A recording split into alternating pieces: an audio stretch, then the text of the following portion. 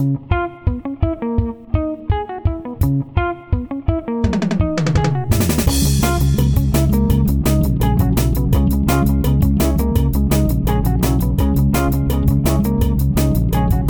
right, and welcome back, everyone. It is episode 58 of Thirst and Goal. Can you believe it? I can believe it, Ben. I was just about to ask that question myself, so you don't have to. But you did, and I can believe it. So the NFL season is over. The XFL kicked off today. Yeah, and a little birdie told me that you might have watched some of the game. I watched a little bit. I watched a little bit of the games. We had the DC Defenders versus, I think it was the Seattle, the Seattle Dragons. And later on in the day, we had the Wildcats versus the Roughnecks of Houston. So I watched a little bit today, Ben, and I would say I was impressed with the presentation. It was much better than the AAF. The talent looks better than the AAF. It's great that it was on Fox. It was also on ABC, I believe, as well. So that's great that they have, the regular network stations that anybody can tune into. You don't have to have cable or anything. But I was impressed. Did you watch anything at all? I didn't today. Okay. I was on husband duty. Yeah. Today. First Saturday of the end of the NFL season. So a little bit of yard work, garage work, and shopping and online shopping today. It was the Seattle Dragons losing to the DC Defenders 31-19. What did you think of it? Did you see any of the rule changes or any of the... No, the kickoff was pretty interesting. The kickoff is interesting. They kick off further than the NFL does, but the players line up a little bit closer to each other. So they're about 5 yards off of each other, and they can't rush the receiver until he catches the ball. So that's actually a pretty interesting change. I mean, it's something that maybe the NFL, to reduce injuries, they should consider.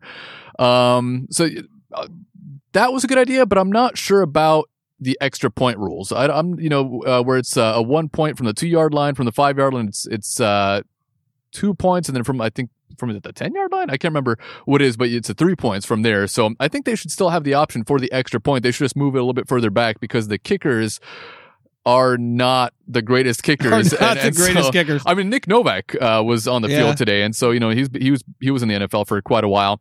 But a couple of familiar faces, Eli Rogers, Ben. Yeah, I heard that. I was a little bit sad that the Steelers didn't actually. I guess they cannot pick him up once he's under contract with the XFL. But I thought they should have traded him in for Ryan Switzer this year, because Switzer couldn't get out of his own way. Mm-hmm. But I hope Eli Rogers gets a chance, plays well this season, and it gets picked up by an NFL team next season. And Cardell Jones also playing today, a familiar face, a familiar name. And then for Eagles fans, Donnell Pumphrey, not a regular season guy, but a preseason, not even a bench guy. He was actually on the practice squad mostly, and he just didn't make it. He didn't make the cut. So, he's playing for the DC Defenders. But so was Boston Scott. Boston Scott was a practice squad guy, and your future backup quarterback, Ward. Was it Ward? Greg Ward? Greg. Who was also a practice squad, who came up big down the stretch. That is true. That is true. But I mean, they showed a little bit more flash than Donnell Pumphrey ever did.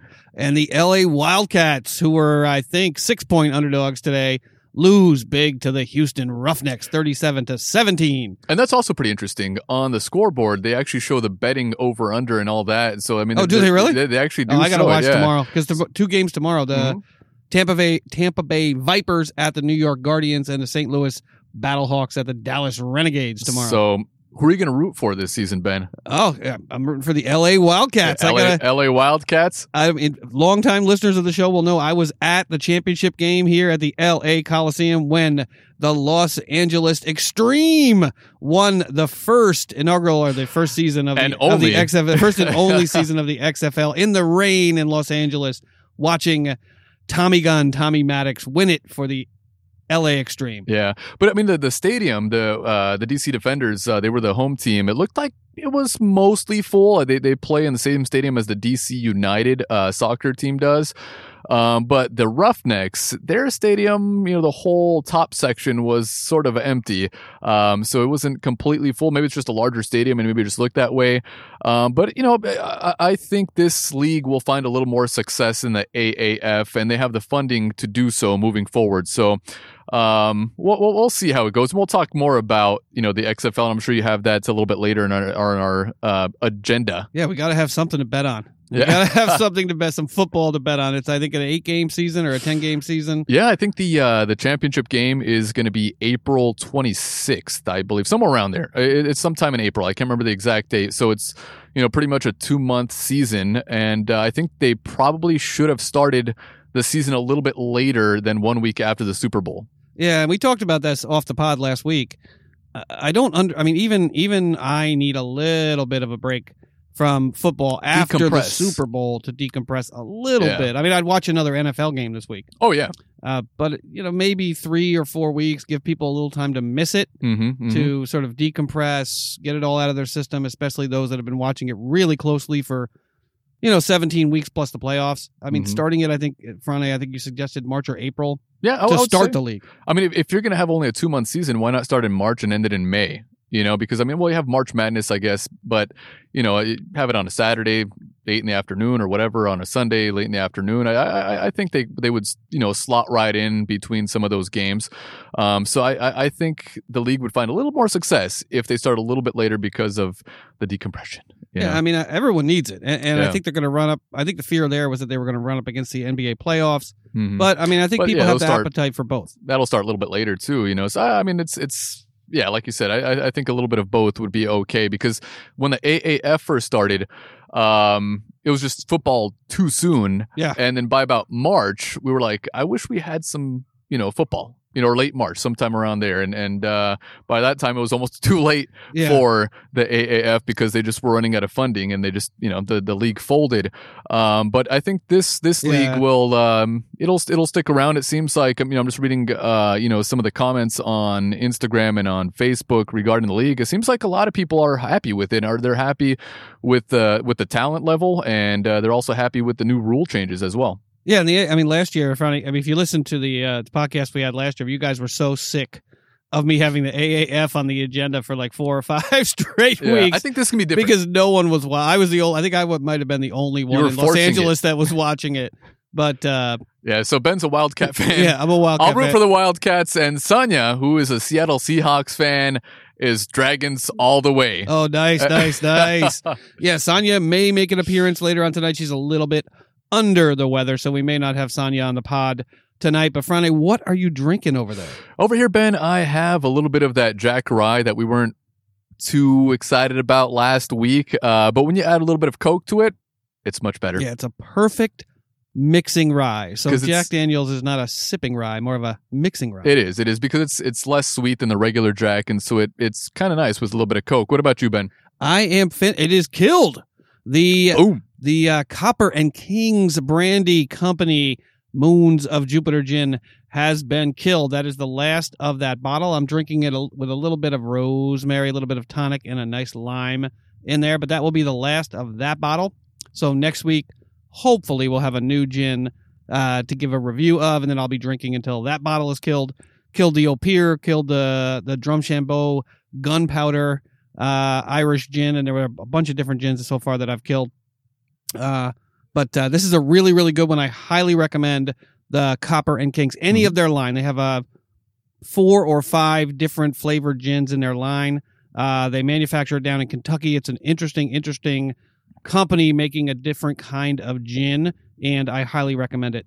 Yeah. Ronnie. And another thing, Ben, before we get into the what's on the big board and our agenda for tonight, I did start watching Ooh, you the did. All or Nothing on Amazon Video. Nice. So for anybody out there that has Amazon Video, I highly recommend this show, or it's almost like a documentary basically about the Eagles season. And they've done this for the last couple of seasons. I don't remember who was on it in the past. I didn't pay much attention to it. But after watching the first 2 episodes, I'm definitely going to tune in and watch, the last few seasons, because it really does give a great perspective on the game, from a different angle, basically, because, we're so used to watching the game from the sideline. This one, you hear from the players, you hear from the coaches, you hear from the media within that city, and you hear how they feel. And they're hardcore. They feel exactly like I do. So it's great, Ben. I know you haven't watched it yet, so we're not going to talk about it too much, but I did watch the first 2 episodes, and it's basically, it covers the first 4 games of the Eagles season. Yeah, Gritty, the mascot for the Philadelphia Flyers, was acquitted, or the assault charges against Gritty were dropped this week. So Philadelphia sports fans will be happy to know that. There was an interesting, I think it was Stephen Colbert essentially said that Gritty is the first Philadelphia sports fan to have assault charges dropped against them. Normally they find their way to trial.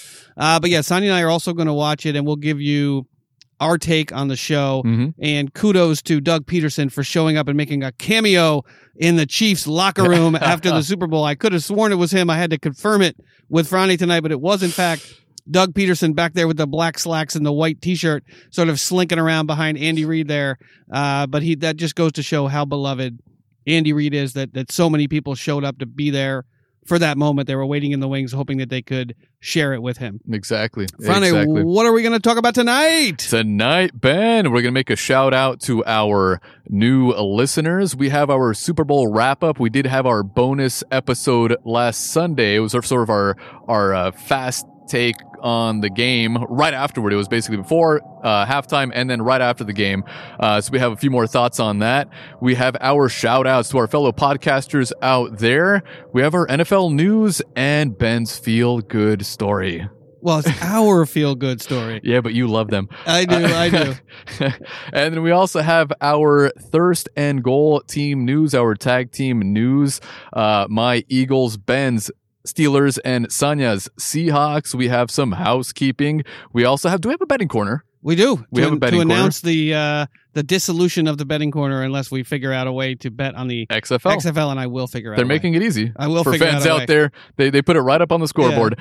Yeah. We have our shot of the week. So Ben, as a gag gift, got me the big badass book of shots, and so it has 1,400 recipes. So we're going to start from A. Yeah. And so we have the first one from that book. We have our beverage of the week, which is a cognac, and we have our beer from Allagash. Last week we were really disappointed with the beer that we tried. Allagash, we have not been disappointed with any of their beers so far, so I figured this one, we're going to throw it in because I'm sure we'll be happy with this one. Absolutely. Franny, what's first up on the big board? First up on the big board, Ben, we have a shout out to our new listeners. Yes, thank you all so much, longtime listeners and new listeners to the show. And if you're out there listening right now, please consider going to our website, thirstandgold.buzzsprout.com, and find your podcatcher and subscribe and leave us a review. Please, please, please. Huge favor we'd love to ask you. If you know someone, a friend, a relative, a coworker, anyone you think would also like the show, grab their phone from them, search Thirst and Gold Podcast in their podcatcher, and please, please, please spread the word about our podcast. We have new listeners internationally. We have a new listener from Singapore, Mexico. We have a new listener from the Netherlands. Love our European listeners. New listener from Spain.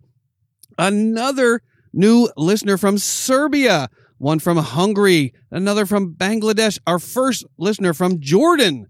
Listener from Norway, New Zealand, France, China, Canada, another new listener from Canada, and Australia. We are very popular in Australia for some strange reason, but thank you all, Oceania. All right, we also have Oceania? Is it Oceania? Oceania? I think, is it Oceania? Something like that. Something like that. I'm gonna defer to Franny on that. If anyone that has listened to the show for a long time knows my lack of geographic knowledge. We have new listeners from Toronto, from Seattle, from San Francisco, from La Vista, Nebraska, from Manhattan, New York. Thank you, New York. New listener from Ho, Ohio, Fruit Cove, Florida, down in the dirty. New listener from Chesapeake, Virginia, Santa Clarita, California, from right up the road from us, Shaw, Washington, Paradise, Nevada, out in the desert with the mesquite and the cacti. New listener from Philadelphia, Pennsylvania. New listener from Denver. Fly, Eagles, fly. Exactly. New listener from Portland, Oregon. Columbia, South Carolina. New listener from Yankee Country in the Bronx, New York. New listener from Westminster, California, down the south of us. New listener from Milton, West Virginia, Santa Rosa, California, Ravia, Oklahoma, North Hollywood, California in the house, Santa Barbara, California, and a new listener from, I think it's our first new listener from Kailua, Hawaii, a new listener from Bristol, Virginia, and a new listener from Palm City, Florida, down in the dirty. That's just a sampling of our new listeners from this week. Couldn't name them all, but thank you all so much for listening. We truly appreciate it. Franny, what's next up on the big board? Next up on the big board, Ben, is our Super Bowl wrap-up. So we've had a week now to let it sort of sink digest in. What do you think, Ben? I'm still excited about it. I'm still excited that we had a really hard-fought Super Bowl with a good amount of strategy, a good number of weighty decisions that both coaches had to make. One of them making the right decision, the more aggressive decision, going for it on fourth down, slinging the ball around. In the second half of that game, especially in the fourth quarter of that game, even though Mahomes did not look very good. And on the flip side of that, Kyle Shanahan being too conservative, not calling those timeouts or that timeout at the end of the first half out of fear that Patrick Mahomes might get the ball.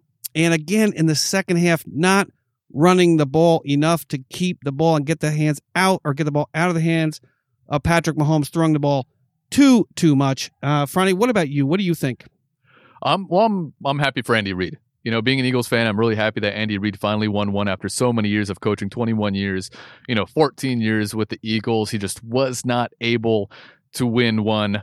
After so many trips to the NFC Championship game, it was disappointing for Eagles fans, but I'm so happy for Big Red.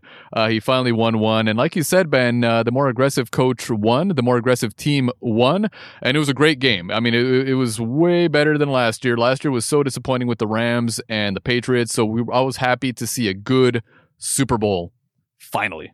Because that 2017 one was awesome too. Yeah, and I watched all the news. I watched the press conferences. Tried to get a little sound from the Chiefs parade, but really, honestly, there wasn't really much that interesting about that parade that I would want to play on the air. Kelsey was trying to be too much like his brother. Yeah, I mean, I get the wrestling belt and this, but the speech, I listened to all of it. I'm like, what can we play on the podcast that would be interesting? And I really didn't really find anything. Yeah, it wasn't as fun. I mean, because his brother. Oh, his brother, first. Man, we played that. We played part of that speech last year. That was great. Or 2 years ago, that was great. But he was just trying to copy him way too much. It's like, come up with your own sort of shtick. Exactly. But the one press conference little tidbit I wanted to play is this. They had 3 timeouts. It was 10-10. The last thing we were going to do was allow them to get the ball with 3 timeouts, especially with their quarterback and offensive speed. To go in there and score before half felt real good. 10-10, especially with us starting with the ball. Thought it played out all right. Thought we should have got points, but they ended up calling that PI on Kittle, so it took it away. Yeah, I mean, and that to me is the story of the game. Mm-hmm. You have 2 minutes to go, and before before halftime. And that's your strategy. Your strategy is fear. Your strategy is defensiveness and fear. You have 2 minutes. You can't keep the ball the way that you've been running the ball all season. You're afraid that 2 minutes with your quarterback and your running game that you're going to be forced to punt and they're going to score within that 2 minute time frame. Even with the 3 timeouts. That answer to me didn't make any sense. Yeah, it doesn't make any sense at all. I mean, especially with mentioning that penalty on Kittle. I mean, in my opinion, it was offensive pass interference. But you can't point to that. I mean, he has to point the finger at himself for not calling the timeout and giving his team more time, because even if that penalty was called and he had called timeouts earlier, especially on fourth down, to call a timeout and stop the clock, you still would have had more time. After that penalty, they only had about 15 seconds left after that penalty or something like that, where if he did call a timeout, he probably would have had closer to maybe 50 seconds or so. So I mean, he's pointing the finger at the referee, but it was him. It was him at the end of the half, and it was him at the end of the game. And, he did the same exact thing with the Atlanta Falcons. I mean, it was 24-3 in the fourth quarter. I'm not sure who was calling the shots. I don't know if it was Dan Quinn or whether it was him, but he made some terrible offensive decisions against the Patriots when he was with Atlanta. And in this game, the same thing. He just did not, I don't know if he didn't trust in Jimmy G or whatever it was. But I mean, you have 106 yards of running or rushing going into the fourth quarter, and he kind of goes away from his strength. That was really odd to me. And so the loss really falls on his shoulders, and I'm sure a lot of 49ers fans out there are very disappointed about that. Yeah, threw the ball too much, didn't run the ball enough. And many people out there that are well respected. The GM shuffle with Michael Lombardi, a lot of other podcasts out there were well in advance of the Super Bowl, essentially trying to get in Kyle Shanahan's ear to get in the ref's ear to ensure that they called holding during the game, because there was or defensive holding and defensive penalties. Otherwise, there was absolutely no way that Kyle Shanahan was going to be able to, or they were going to be able to compete in that game if they allowed the Chiefs defense to hold and to play the way that they had played all year. And an interesting stat that I found after this game, in all of 2019, there were 732 offensive holding calls for 2.85 per game. So essentially three holding calls per game, 256 total games, 0 holding calls in the Super Bowl on offense in this game or on defense in this game. So there was really, it was the one thing that I have a little bit of sympathy for Shanahan is that they didn't call any holding either on the Chiefs offensive line or on the Chiefs defense. And they were out there holding. I mean, Kittle, I think, did a lot of holding in the game as well. Yeah. But to have no holding calls in that game, I think, hurt the 49ers. They weren't able. Yeah, but I mean, being up 20-10 with, 9 minutes left or whatever, 9 or 8 minutes left in the game. And they scored, 3 touchdowns less than 6 minutes? Yeah, and so they scored 21 unanswered. You're basically set up for victory. With the way the Niners have played the entire year with running the ball as successfully as they did, when you're up 20-10 in the fourth quarter, you should not lose that game. Especially when you're up by 24 points. If that's the Eagles, I would be pissed for years and years because of that. I mean, you don't make it to the Super Bowl every year. Just because you have a good team, it doesn't mean you're going to make it back. The Rams thought they would be back again, and they're not back. The Falcons thought they'd be back again because they have a good team. They were not back. The Carolina Panthers, same thing. They thought they were good enough, they'd be back. It's not easy to make it back to the Super Bowl. You don't get these chances very often. No, as a Steeler fan, we've had some really good teams over the last decade. And not one of those teams made it to the Super Bowl. Ran up against the Patriots a few times, but the reality is it is very, very difficult to get back to the Super Bowl. I agree with Franny 1,000%. It is hard, regardless of how good your team is. And having the Chiefs come back from a huge deficit against Houston, to come back from a huge deficit against Tennessee, and I think that was in Kyle Shanahan's head. Mm-hmm. I think he saw what happened during those previous 2 games, and instead of trying to prevent it by running the ball and playing his game, he changed up his game plan, threw the ball too much, thought he had to score too many points, outsmarted himself, and in fact, what he was afraid of happening is exactly what ended up happening. Mm-hmm. Mm-hmm. So still excited for, as Franny said, Big Red and Doug Peterson showing up there in the locker room. Really, really, really excited for the state of Missouri and Kansas City. They deserved it. 50 years from their last Super Bowl. Great team, great offensive play caller, decent defensive performance in that game. Their defense played well. Their defense, from the point of their Week 13 bye onward, they were one of the top defenses in the league, and they really proved it in the Super Bowl as well. They shut down the Niners in the fourth quarter. They did not move an inch. And, that deep pass, from Garoppolo to, I can't remember who the receiver was. He overthrew the guy, and a lot of people are giving Garoppolo flack for that. Yeah. But it should not have gotten to that point if Shanahan had called the game smartly.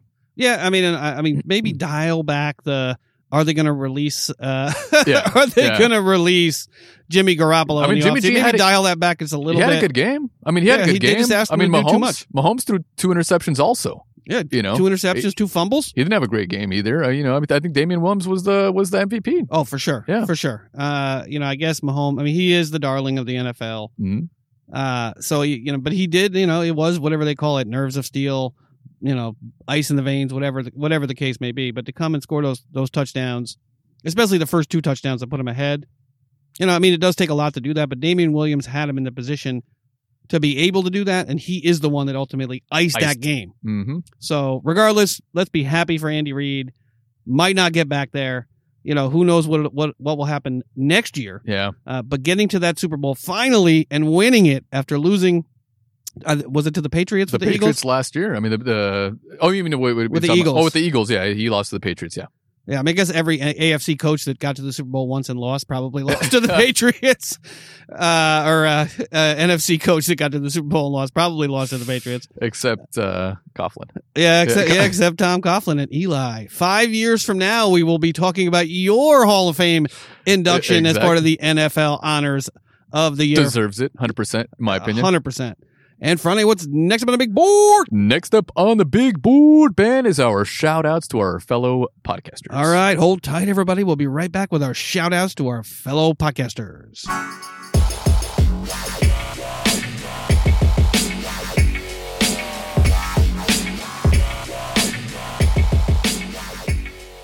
All right, everybody. We have a couple shout-outs, a couple promos that have been recorded by our fellow podcasters out there.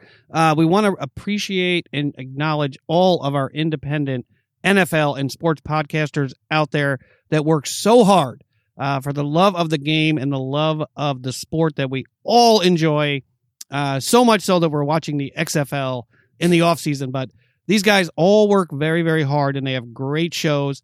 And we all are a community together, all of our NFL podcasts, our independent NFL podcasts. So the first promo that we have is from the Drunk Sports Podcast. And instead of me saying anything, I will let them tell you what they're all about. The Drunk Sports Podcast. Hi, this is IndyCar Tim with the Drunk Sports Podcast, inviting you to join me and my co-host, Big Red. Big Red. Each Wednesday night from 8 to 10 Central Time, live on Facebook and YouTube as we discuss sports, current events, guy stuff, and everything in between. I'm not pulling it out here. Well, I might later. All while knocking back our favorite adult beverages live on the air.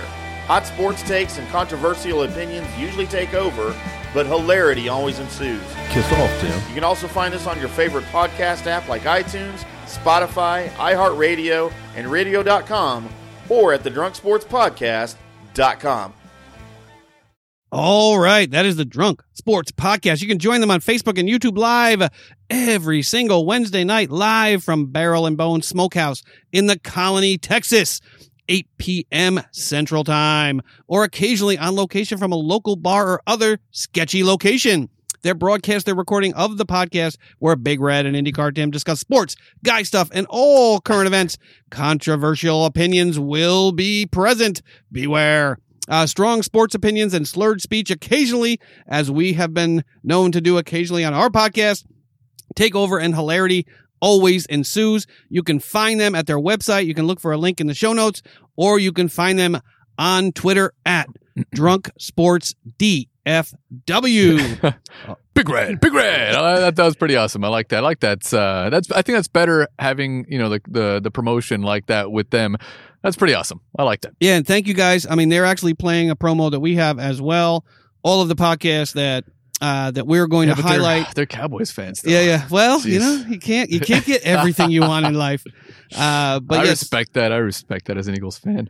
So, every week we plan to play these. We're all a community, all of us independent NFL podcasters out there. So they're going to help promote our show. We're going to help promote their show. And we only do this with shows that we listen to and that we really like.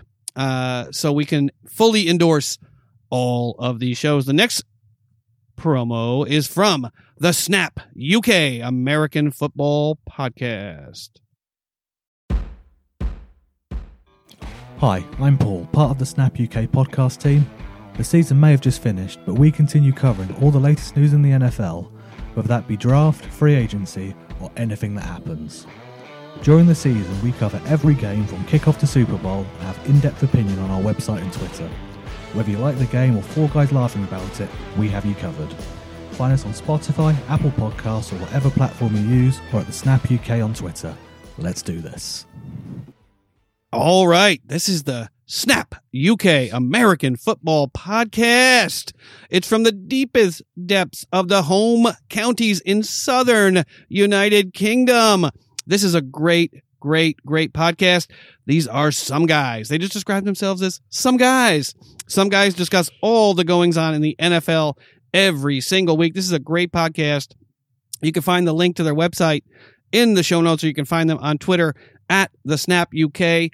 Love the UK podcast, the podcast about the NFL. They're from Ireland. It is. I mean, you get IndyCar and Big Red, IndyCar Tim and Big Red, and then you get, well, we're going to have some tea and some sandwiches and discuss Mr. Flacco as he takes on Mr. Manning in the game of the week. Do you know who their teams are? Who do they root for? I actually don't know. Yeah. I listed about 4 or 5 of their shows to make sure that we could endorse it. I wonder if it's the Jacksonville Jaguars, because they're sort of, I would say, I'm not sure if they're from London, but I mean, Southern UK. Southern UK. So I wonder what their adopted team is. That'd be interesting to find out. I can definitely message them and find out, and we can let you guys know. But yeah, there's some great podcasts. Please don't be the Dallas Cowboys also. It won't be. It won't be the Cowboys. There are not a lot of Cowboys fans over there. For some reason, they latch on to the worst teams, the Jags, the Browns. They do latch on to some pretty bad teams. But there's some great podcasts from the UK, from Ireland. One of my favorite podcasts from that part of the world is the NFL Scotland podcast, which is a great podcast. They really love their NFL. We take it for granted, I think, here, having it every week. We can get to a game, we can drive to a game, we can fly to a game pretty easy. It's on TV and it starts every week. at a respectable time. I mean, we don't have to, be up at midnight watching these games, or whatever time it starts over there. So yeah, it is much easier, I guess. Yeah, respect these guys. Yeah. I mean, they were up at like 3:00 in the morning watching the Super Bowl. I think, that's impressive. Yeah. You're not going to get me up at 3:00 in the morning. For the Super Bowl, maybe. For the Super Bowl, for but the Eagles, when the Eagles played in London last year against the Jags, I was up at 6 a.m. for that game.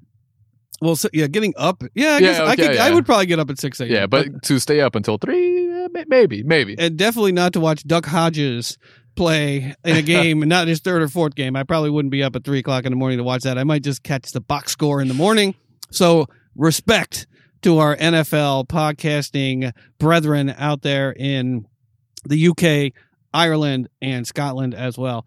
We'll do this as often as we can every week, and thank you so much to both of these podcasts, Drunk Sports Podcast and the Snap UK, for playing our promo on their shows. Truly, truly appreciate it. Franny, what's next up on the big board? Next up on the big board, Ben, is our NFL news and also a feel-good story. Oh, yeah. Hold tight, everybody. We'll be right back with our NFL news.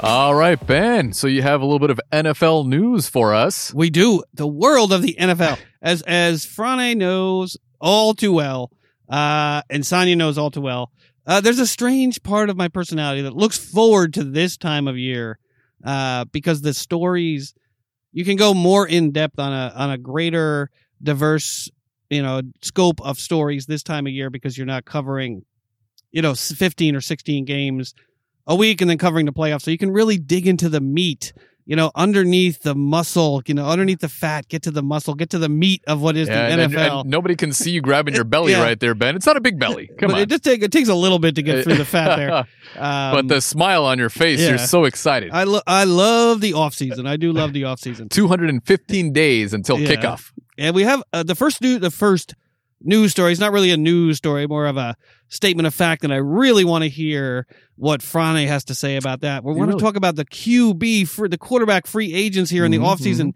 Drew Brees, Jameis Winston, Dak Prescott, Teddy Bridgewater, Tom Brady, Phillip Rivers, and Taysom Hill. Frane, what do you think about a huge crop of, well, maybe not Taysom Hill, but the rest of those guys, a huge crop of real bona fide stud quarterbacks potentially out there in free agency or begging for the franchise tag from their prospective teams? What do you think about Drew Brees as a free agent? That's pretty interesting. I mean, I think we mentioned it last week about Drew Brees. I think he should stick with the Saints. I think he'll find the most success there, and I think the Saints would be stupid to let him go. But if he did go anywhere else, maybe the San Diego Chargers, not San Diego, LA Chargers. Well, but that's the point, right? Point that's why he doesn't want to go there. No one even knows where they play. But that's where he started. Yeah. He started with the San Diego Chargers, and then to come back now with the LA Chargers and, barely fill a stadium of 20,000 people. With him, though, they fill it. Could fill that 80,000 seat stadium opening next season. Yeah, I mean, apparently he's either, he's the ubiquitous, I'm going to discuss it with my family stuff. My family wants me to play, but I don't know whether I want to play. So allegedly he's going to, discuss it with his family and either retire or come back to the Saints. But I agree. Do you think he has enough left in the tank to come back? I do. I think he does. I mean, he doesn't seem like he has the same arm strength that he did a few years ago. Yeah. But I still think, he's smart. He just has so much experience playing the game that even if he loses a little bit of that strength like Peyton Manning did, Peyton Manning late in his career could barely throw the ball 15. He did look pretty bad, but Drew Brees still has it in him. Oh, I agree. And he didn't agree to take less money, but he did agree to take less snaps next year. If they're able to bring back Bridgewater or Hill along with him, he's agreed to sort of take a back seat and be open. Maybe not a ride share thing where, you drive today and I drive tomorrow. I'll be driving most of the time or you'll be driving most of the time. But he has opened up the possibility that he won't always be behind the wheel of the car if they can bring back one or the other of those guys. Mm-hmm. So I agree with Franny. I think Drew Brees has still got enough left in the tank. They had a great season. Oh, of course. They had a great season. Great receivers, decent defense, good head coach. The best receiver in the league. Yeah. Although DeAndre Hopkins, I'd put him and Julio Jones. I'd put Julio Jones at number 1. I'd put Thomas at number 2, and I'd put Hopkins at number 3. That would be, and I'd put Odell Beckham Jr. at number 37. You've never been happy with him. But I agree. Yeah. I agree with Friday. He should come back to the Saints. They have everything he needs there. The quarterbacks are too hard to find. Where is he conceivably going to go? Even if he went to Los Angeles to play with the But the only problem Chargers. is if they sign him for a large contract or a large deal, for at least even 2 seasons, if they give him about $30 million a year, because I don't think he's going to take any less than $30 million. He wouldn't sign for 20-some million. I think it's going to be 30 or more for him. They would also lose out on Bridgewater. Hill they can potentially still keep because I don't know how many teams are stumbling over each other to try to sign Hill. I don't think it's too many. Not too many, not like zero. But Bridgewater though, Bridgewater did show a lot of promise this year in those 5 games that he did play. They won all 5 games. Exactly, and it was great coaching, and he also did a great job himself filling in. But I think potentially the Saints could keep Brees and Hill, but Bridgewater, he might end up somewhere else. Ben, what do you think about Bridgewater? I think so. And I think he could be a bona fide starter somewhere. I'd love to see the Steelers pick him. I would love to have Bridgewater as our backup this year. Yeah. But I think there's a really good chance that he would play, even as a backup, because Roethlisberger's getting older. Rumbling, bumbling, stumbling. He's the William Refrigerator Perry of quarterbacks right now. It's I agree with Franny. I think Bridgewater could. There are a lot of teams that could start. Miami tomorrow. Who does Miami have? Miami has absolutely nobody right now. They have Josh Rosen. Yeah, they have Josh. One of your favorite quarterbacks. Yeah, they have Josh Rosen. And they have Fitzpatrick. Yeah, well, I don't have anything against Fitzpatrick. Is he under contract? I don't even know. Oh, yeah, that's the thing. I don't know if he's under contract. I think he seems like he's like a 1 deal, 1 year kind of guy. But he would sign. Yeah, he's collecting uniforms. Yeah, I hate to be in his basement. His basement's going to be really crowded. It's just way too much shit in his basement. A whole wall of different jerseys. But Bridgewater could easily sign with them. Who knows? We're going to move on to Jameis Winston as well. Jameis Winston, if Jameis Winston moves out of town, bring Bridgewater in there. I'm sure Bridgewater would probably sign for less than Jameis Winston would for Tampa Bay. You have the LA Chargers as well. There are quite a few suitors. And the Raiders potentially also that would be looking for, Bridgewater. Yeah, because Carr's on the outs. That's a great segue. So you want to go to Jameis Winston, and that would actually be you just 30 for 30. My spidey sense is tingling now. The 30 for 30. Yeah, that would be 30 for 30. ESPN. We're featuring all the quarterbacks that threw for 30 or more touchdowns or 30 or more interceptions. It's one episode, and it's Jameis Winston. Yes, it's what he's done. 30 touchdowns is pretty impressive. Well, it's not that impressive when you just chuck the ball all over the fucking place. Yeah, he has. It's not like, I bet you if if Aaron Rodgers was willing to throw 30-plus interceptions, he'd probably score 50 touchdowns. Maybe. If he's just going to sling it downfield, no matter, just chuck it down there. Eventually the receivers are going to catch it. That's a tough one. I'm not sure what Tampa Bay is looking to do with him. They got to franchise him, I think. That's the only thing they can do. Probably. I mean, I don't know. But do you want to franchise him for $30+ million? I don't know what his first $30+ million would be to I think the quarterback franchise would be $33 million. I think somewhere around there. Dak. Somewhere around there, yeah. So they have a tough decision to make, but if they could bring in, I'm sure they're going to call Drew Brees and see, what they can offer him as sort of a bookmark until they get their next guy. They might draft somebody, and if they can get Drew Brees down there or whatever, I don't think that's going to happen. But it's right down the freeway, or Bridgewater. Jameis Winston he's too erratic. You got me excited now. Yeah, he's just too erratic with the football. Yeah, I agree. Yeah, he's just 30 interceptions. Jesus Christ, man. I could throw 30 interceptions. But yeah, I mean, you really did just get me excited. The thought of Bridgewater down there with Arians in that offense is exciting. Mm-hmm. I think that is exactly what Bruce Arians would want. A disciplined, smart, talented quarterback who's sort of, middle of the pack for, top tier quarterback. Because they have a great offense. Yeah. They have great weapons. And decent defense. And their defense is also pretty good as well. And their defense is going to get better with the draft. Yeah. I'm excited. I am. You heard it here first, folks. Probably not, but you look at that. You look at that division. Let's say it's the Saints do sign Drew Brees, so an older Drew Brees, and you have the Carolina Panthers who also don't know which direction to move in, and then you have the Atlanta Falcons who at the end of the season they showed a little bit of promise, but 7-9 is also not spectacular as well. So that's a division with Bridgewater in Tampa Bay. They could maybe win it. That's nice, though. That is a really nice thought. Because if it were me, I wouldn't franchise Jameis Winston. I wouldn't go another year with him. Mm-hmm. He's 5 years in. Yeah. It's 5 years. It's not. People forget that he's been in the league for 5 years. He's been a starter, I think, for 4 of those 5 years. Mm-hmm. He's not going to get any better.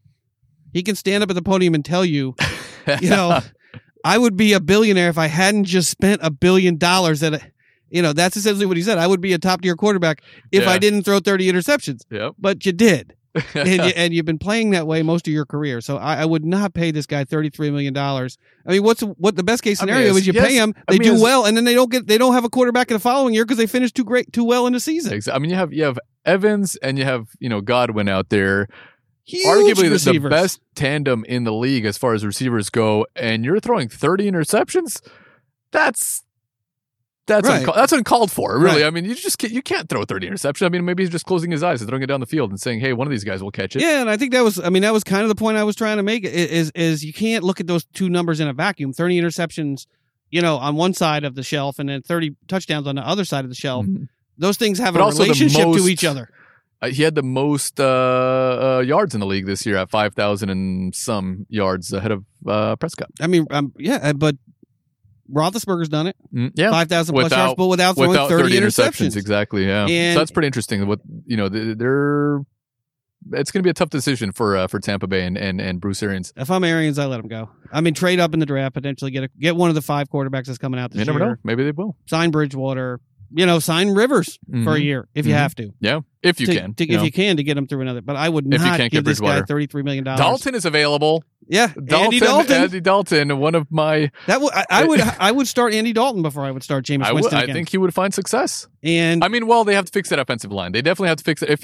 If you do bring in, like a Dalton sort of guy, you really need to work on your offensive line because their offensive line, they have a great offense, they have a good defense, but their offensive line is one of the worst in the league. True. That's true. And so, maybe that's why, Winston's interception numbers were elevated because of that, just running for his life. But then again, Russell Wilson's also running for his life and he's not throwing 30 interceptions. So I don't know. There's a lot of decisions to be made in Tampa Bay. Yeah, but it would be a shame for them to bring him back on the franchise tag, win 9 games, 8 games, 9 games, and not be able to get a quarterback the following year because you're picking too low in the draft. Mm-hmm. Or you got to trade away so many draft picks. That's true too, yeah. To move You up. could win just enough games where you look sort of respectable, but then you're picking middle of the draft. So Next up, your favorite quarterback. Oh yeah, should Dak Prescott. I was gonna say maybe I should grab. Yeah, you probably that, should. Yeah. I'll tell you guys. Yeah, I'll grab the shot. So as part of this show we are a show about football, fun, friends, bourbon, and beer reviews. That is what we do here. We talk football, we review bourbon, we review beer, we review rye, cognac, and scotch on this show. That is what we do. So when one of us, and we all have our teams that we love down to our very soul. Frane loves the Eagles. I love the Steelers. And Sonia loves the Seahawks. So if any of us say anything nasty about a team in our division, a division rival, we have to do a shot of something usually not too bad, but sometimes terrible. Rum, Jack Fire, Jim Beam Fire, Jim Beam Apple. Yeah, there's the apple. Actually, the apple's not that bad. So so that's sort of our drinking game on the show. And since Dak Prescott is next up on the docket, I might say something negative about the Dallas Cowboys or Dak Prescott, which I haven't said anything negative about Dak Prescott. I mean, Dak Prescott did have a good season. Like I just said, he was second in the league in yards with about 5,000 and some yards. So he had an impressive season, but they finished 8-8. Yeah. They finished 8-8, and it seems, the rumor is at least, that he was offered $33 million or more possibly, and he didn't take that contract. I mean, how do you not take a $33? I mean, that $33 million is right up there with Roethlisberger. Yep, it's more than Wentz. I think Wentz is just about around 30, somewhere around there. And Wentz Russell actually Wilson went to the playoffs. He went to the playoffs with a team that was devastated with injuries. And he was the MVP before he got hurt. Exactly. Well, that was back in 2017. But even this year, he was in the running for the candidate as the MVP of the league. But even this year, he did pull it through at the end. And the Dallas Cowboys, they do, as much as I hate to say this, they do have a lot of talent on that team. And to not be able to drag that team into the playoffs, maybe it's because of Mr. Clapper, I don't know. $33 million. I mean, that's what he was offered, and he didn't take it. I mean, how much does he want? I mean, and what are the Dallas Cowboys going to do, Ben? I mean, $33 million on the franchise tag. They would have to franchise, because of the CBA expiring, they can use the franchise tag and the transition tag, so they could tag Prescott at $33 million and tag Amari Cooper at $15 million, which I think is too much for Cooper, if you ask me. But for him to turn down 30, and it was a long-term deal. It was a 5-year, 60 or 70% of that deal guaranteed, crazy. And he turned it down. And this week, he essentially said, don't even think about franchise tagging me. If you franchise tag me, I am leaving town. I love it. Don't talk to me. Print that. What did he say? He said, ask whether he plans to spend much time in Dallas in the coming weeks and months. Prescott said, no. Report that. Prescott added, be sure to report that. So he is pissed off at Jerry Jones, and Jerry Jones said this. Shut up! That would be me and Stephen Jones. Yeah. He's not that good. He's not $40 million. That's what he wants. He wants $40 he's out of his mind. Over 6 years, 60 plus of that guaranteed. 60+% of that guaranteed. He might even try to do one of these deals where he ties his salary to the percentage of the salary cap, so it goes up as the salary cap goes up. I mean, excuse the language. Who is his agent? Excuse the language, folks. I can't remember who his agent is. But he's a retard. But they're all the same. If he doesn't take $33 million, I mean, especially for 5 years, if it was 3 years, that would be $100 million. And if you're getting 60% of that, that is very generous for Dakota Prescott. Is that his name, Dakota? That's exactly why he's Dak. Oh, Dakota. Oh, good Lord in heaven. Is he from like Oklahoma or Texas or somewhere down there? I would guess. Not that there's anything wrong with that, but that is a name that I would expect from that region of the country. We just lost a whole bunch of listeners from there. Sorry about that. All of our Dallas fans. But you know we're right. You know this guy's not worth $40 million. No, and that's exactly what I was going to say is if the Dallas Cowboys dropped him tomorrow, the majority of the fan base wouldn't give a shit. He has absolutely no leverage, in my opinion, because they understand that he's not good enough, but they also understand that it's, quarterbacks don't grow on trees, and he's a good quarterback, but he's not, top 3, top 5 money type quarterback, and that's exactly what they offered him. And for him to not take that, He is a dumbass. Yeah, I just You're honestly, a dumbass, Dak. I'm going to take a shot. take the shot. That's why I left Antonio Brown's apology off the agenda this week, but I'm hoping Franny will mention it at some point, so I have to take a shot. You can say something negative right now if you want to take one with me. Antonio Brown apologized to the Pittsburgh Steelers, to Ben Roethlisberger, to throw Hines Ward under the bus for no apparent reason 15 years, 16 years after the fact. No one should believe this clown. He claims he's going into mental health counseling. I don't believe the stories that are out there that he was a great guy, that he was out there. A great guy. He was trying to get on the plane with Roberto Clemente to go help the needy. That's what he just was desperate to do. And then Vontaze Burfict hit him one time in one game, and he became a giant douchebag after that game. I will feel absolutely terrible if that turns out to be true, but I don't think that it is. I think the man is just not a very good human being. He can't control himself, and he isn't smart enough to surround himself with people who will give him advice to do what's best for him because they love him, and they're not just trying to suck like the fish that swims next to the shark that doesn't get eaten because it's right, the remora fish that's right next to the shark. Those are the friends that he's surrounding himself with, and he needs to surround himself with some people who will tell him to shut up and do what's right for his career. Antonio Brown, no one believes your apology. It's too late. And yes, there is an investigation. You said there's no investigation. The reason there's no investigation is because no one in the NFL has any plans on returning you to the field anytime soon, so they don't need to investigate anything. But rest assured, if someone wants you, they will conclude that investigation, and it's likely to find that your behavior as alleged in that investigation is very similar to every other bit of behavior that you've demonstrated, and you probably did it. So I will take the shot now. Because Antonio Brown is a douchebag. There you are, Ben. And I didn't have to bring up Antonio Brown. You brought him up yourself. And going back because I wanted a shot. Dakota Prescott, $33 million. He should have taken the deal. He's not going to find anything better than that anywhere. No other team is going to even think for a second to sign that guy for that much money. I mean, the Dallas Cowboys, I'm surprised that they even went that high with it. I just don't even understand this team. Is it something? I mean, it's they overinflate the value of so many players, and they've done absolutely throughout their nothing. career. Amari Cooper is middle tier wide receiver at best.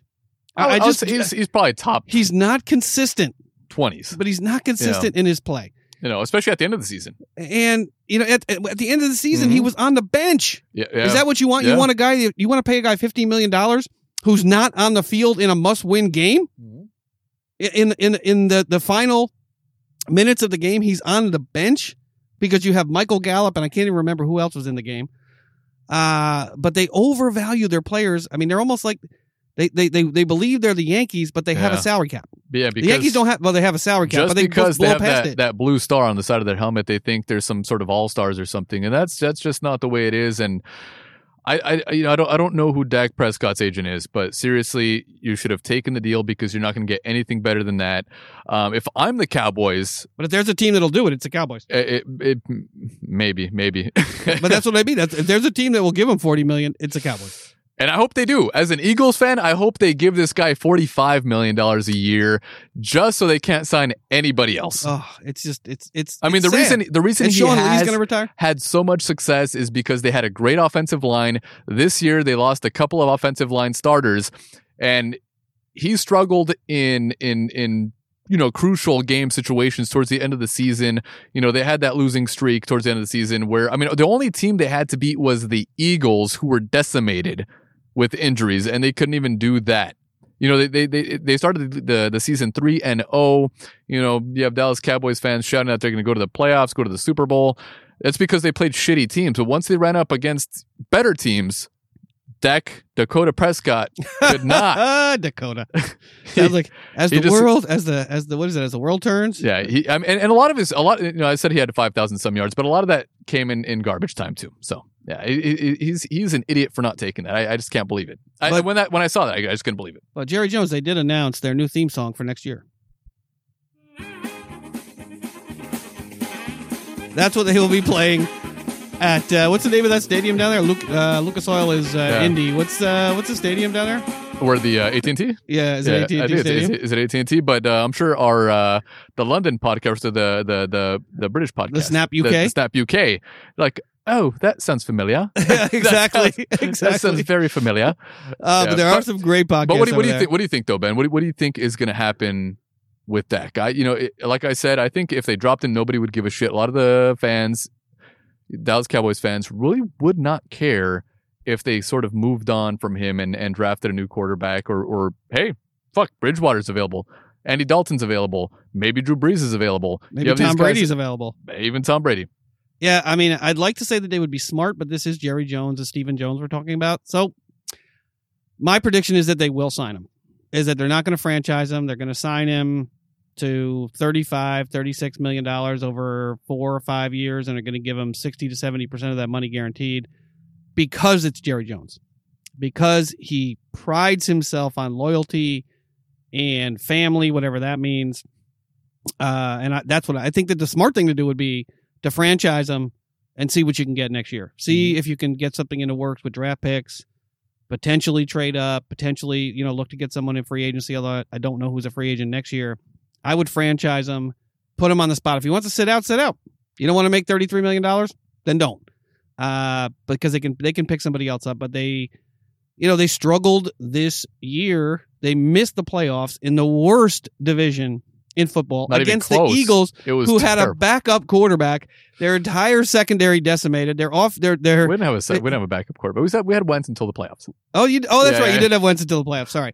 But they had their entire secondary beat up. They had part of their defensive line out. They had their offensive line out, or part of their offensive line out. And you still could. How many games did they need to win? 9 to get in? Yeah. They just had to match the Eagles' record, basically. I mean, the Eagles went in at 9-7. And Zeke was healthy, and Prescott was healthy, and Cooper was healthy, and Sean Lee, I think, was even healthy. He's never healthy. He's never healthy. Van Der Esch was Van Der Esch was out. He was out towards the end of the season. Yeah. DeMarcus Ware was he? I think he was healthy. Yeah. But they couldn't win 9 games in the worst division against the Giants, and with all due respect, the Eagles and Washington in that division. I mean, what do you expect him to do next year? They should have ran away with that division. Mm-hmm, mm-hmm. I mean, you had Eli and playing in a couple games there at the end, but you had Daniel Jones starting the majority of the year, and most of the teams in that division with what's his name in Washington? His name escapes me right now. Dwayne Haskins and Case Keenum playing over there. I mean, they should have ran away with that division. Yeah, they should have. They should have done what Baltimore did. They should have just run away with the division. If you're a $33 million quarterback, then definitely you should.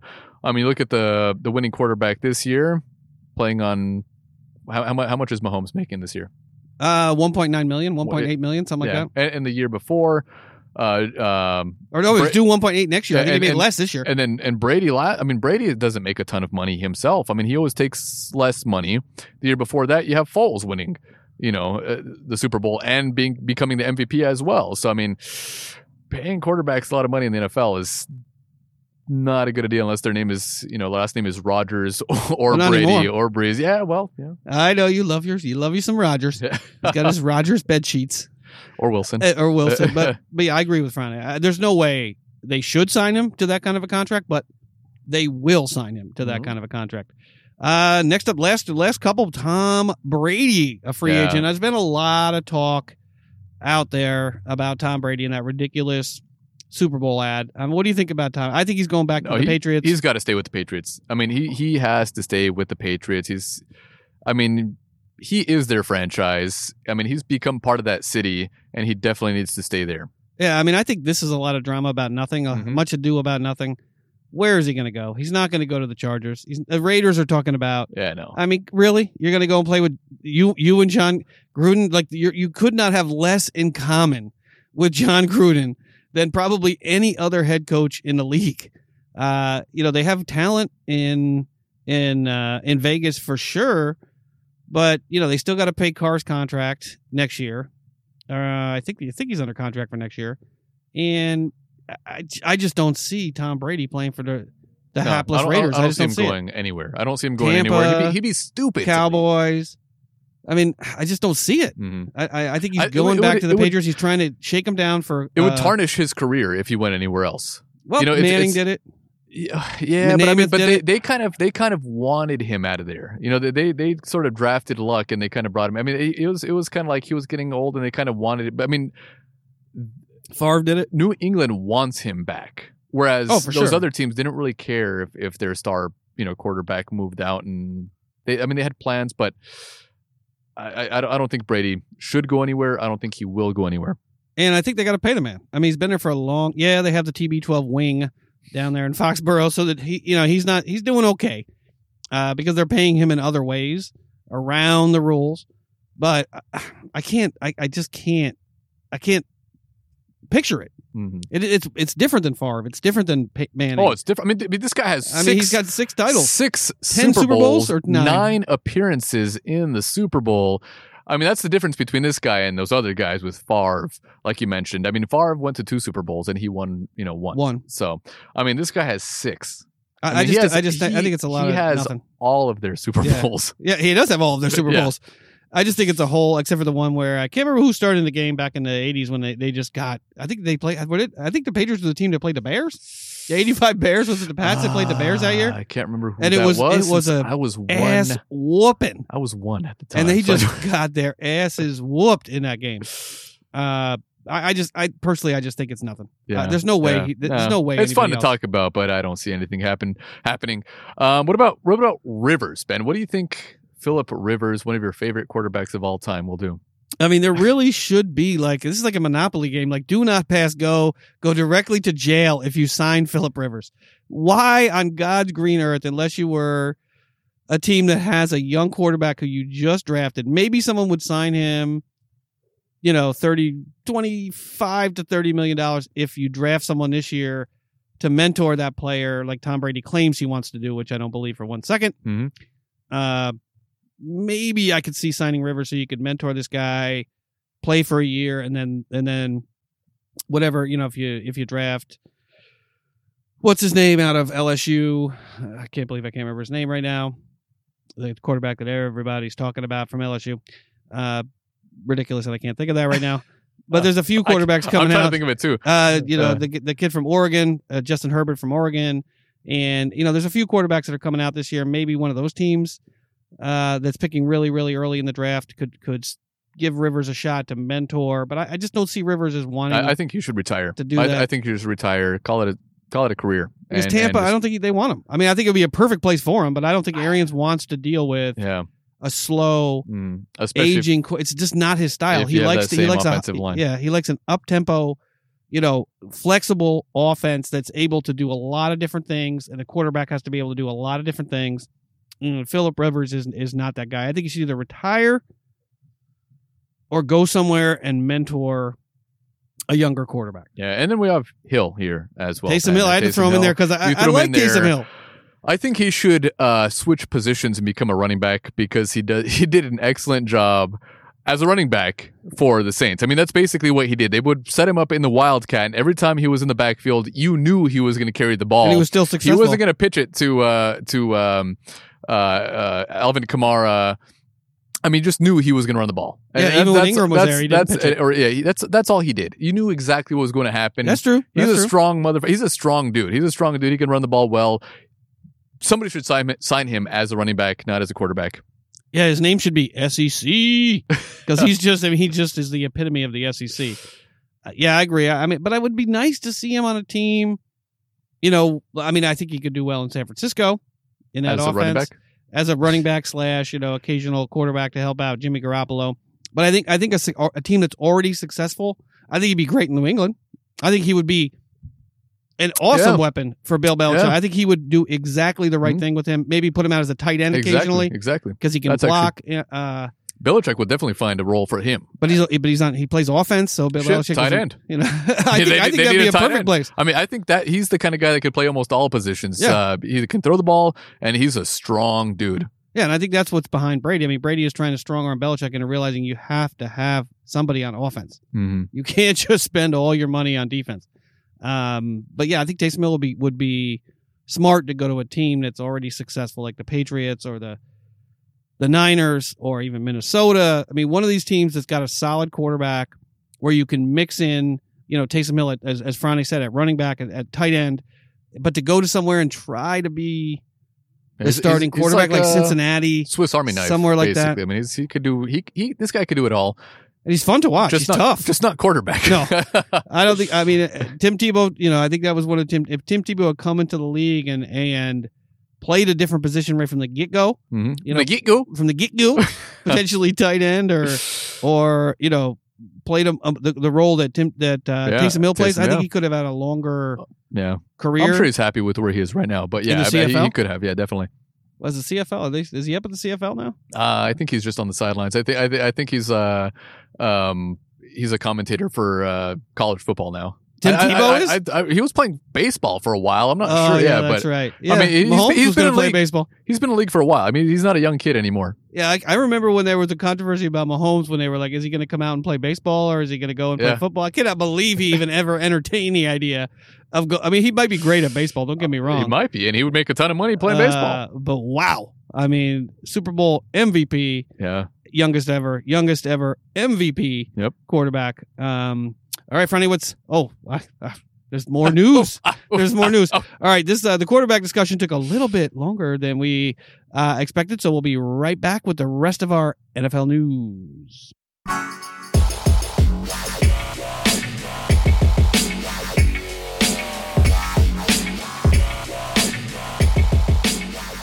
All right, we're back with the rest of our NFL news. We've never taken a break in the middle of our NFL news before. That was a long discussion. But that was some high quality content right there, so we wanted to Thanks keep for it going. giving us props, Ben. Here you go. That was, if I might say so myself, that was some high quality content. You're not going to get that at the Ringer or on Around the NFL. That is only on Thirst and Goal podcast right there. All right, next up, real quick, the Jags are going to play 2 games back to back, home games for them in the UK, in London this year. Looks like the league is giving up on Jacksonville. They're throwing the towel in on the dirty.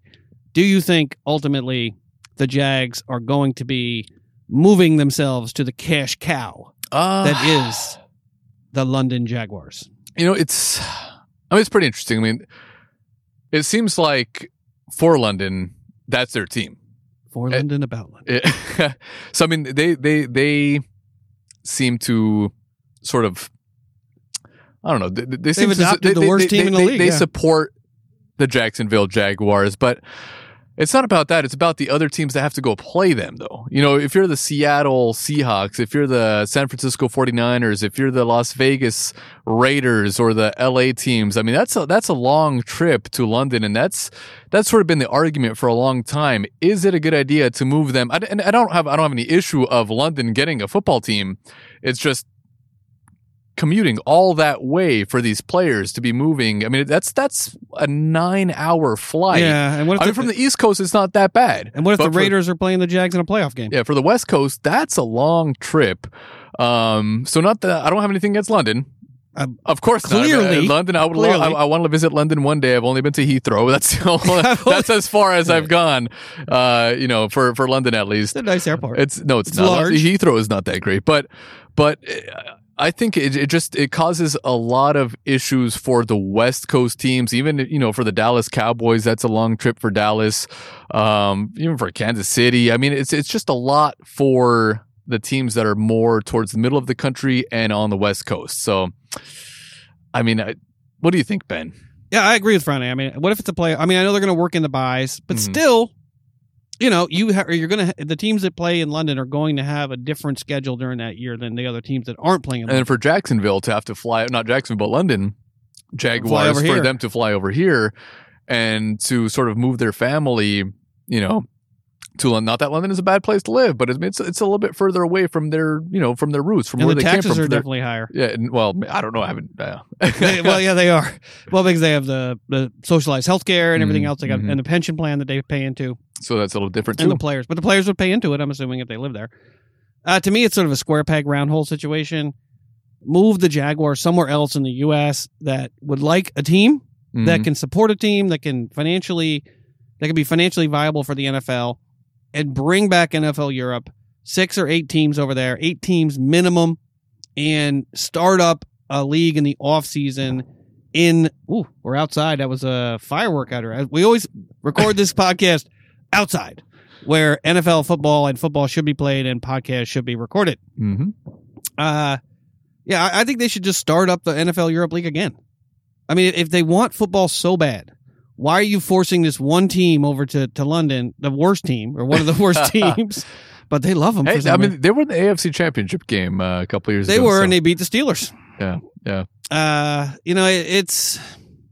I just feel like if they really want the NFL in Europe and they really want those dollars, why? I mean, they pulled out of the NFL Europe, I think, a little bit too early. I think the money is there. You could have a team in Paris, you could have a team in London, you could have a team in wherever else they like football over there. Rather than just jamming one team, it's almost like the NBA. Like, we're going to put a team in Toronto. The Major League Baseball, they put a team in Toronto, put a team in Montreal. There wasn't there a but team they're not that far away, though. I mean, they're not that far away. For the East Coast. Yeah, but I mean, for the West Coast, I mean, you fly to Toronto, you fly to New York. I mean, it's not a huge difference. But I mean, flying to London, that's a whole different story. That's quite a trek. Yeah, I mean, I would support a team in London, and I think London deserves a team. I just think this is sort of a weird way. I mean, they already love football. It's not. You don't need to put your toes in the shallow end of the pool. You could put teams over there, and they will support those teams. Yeah. Especially, I mean, can you imagine right now if they had sort of NFL Europe starting now instead of the XFL, and these were like legitimate players? You could. Yeah. I mean, some of the players could play in both leagues potentially. I don't know. I mean, it'd be crazy, but it'd be potentially. But I would be more supportive of something like that than moving one team over there. Yeah. But I think that the NFL is so desperate to get those London dollars, and a lot of the players are opposed to this sort of thing too. Oh yeah, they don't want a 17-game season. They don't want to fly 12 hours on a flight, and I don't blame them for not wanting to have a 17-game season. They don't want to move their family to London. Yeah. So, I think that puts that to rest. We don't agree with it. Yeah. It would be great to hear what the UK podcast. Oh, they definitely want a team over there. I mean, but they show up when they play those games over there. They show up, and that's great. That's great that they show up and that they do support the Jags. But to move the Jags and to have all of the teams fly over there, because that's what I'm picturing. I'm picturing a team from the West Coast like the Raiders or Houston having to play on the road in the playoffs the week before the championship game in London. And how is that going to work? I know it's only a 12-hour flight as opposed to and they're going to have a direct flight, and they're not going to have to go through security and the whole 9 yards. Yeah, but still, it's a long. I mean, maybe flight. If they flew on like one of those airlines from the Middle East where you have a whole bed, like where you have a suite. Like each player gets it's 3 planes go over there and they all have a suite and a shower. Maybe that might make it palatable, but other than that, I don't know. For now, I don't think it's a good idea. Yeah, I agree. Next up, from the Dak Prescott department, we have another person who doesn't know his own worth, Derrick Henry. In an interview with Rich Eisen of NFL Network, impending free agent Derrick Henry said Ezekiel Elliott's 6-year, $90 million contract is the floor for what he will be seeking. Elliott's deal has $50 million in guaranteed money and $28 million guaranteed at signing. Do you think there's any way on God's green earth that Derrick Henry, in his 5th year in the league, is going to get that kind of money after what Todd Gurley signed, after what Elliott signed? And especially what happened to Todd Gurley. Is he insane? You know what happened to Todd Gurley and Le'Veon Bell as well. I mean, this season with the Jets, he was not worth his money. So I mean, it's always difficult to sign a running back to a long-term deal because they are often injured in the league. So for him to hope for a $90 million contract, I think he's worth a large contract for sure. I mean, especially the way he played this year. But I mean, the Titans would be stupid to sign him for a long-term deal like that. If they want to do maybe 60 or 50, maybe something on shorter. I mean, what would you do, Ben? I mean, I would sign him to 4-year, $45 million. Yeah, he would. $50 million. He won't 50, take it, but that's 50. Yeah, but I wouldn't. I would just let him go. Yeah. I mean, 500 yards in 2016, 744 yards in 2017, 1,000 yards, 1,000 and change in 2018, and he has a great year this year, 1,540 yards this year. but he's been in the league for 4 years, and he wasn't Todd Gurley, nor was he Ezekiel Elliott in his first 3 years. Yeah. I mean, a lot of people hadn't heard of Derrick Henry going into this year. So I heard about him. Well, we heard about him. We knew who he was, but he wasn't a household name like Todd Gurley was, or like Zeke, was. And I just think that's way too much money to pay a quarterback in this league. The Rams are considering cutting Todd Gurley this year. They are, yeah. Taking the hit They've on the realized salary that cap. it is a mistake. And the Cowboys might realize that They pretty should have soon realized as well. it when he wasn't running in the... Exactly. He didn't have the ball in the final few games of the season. He had a good season, but he definitely did not carry that team. I mean, he did not carry that $90 million contract this year.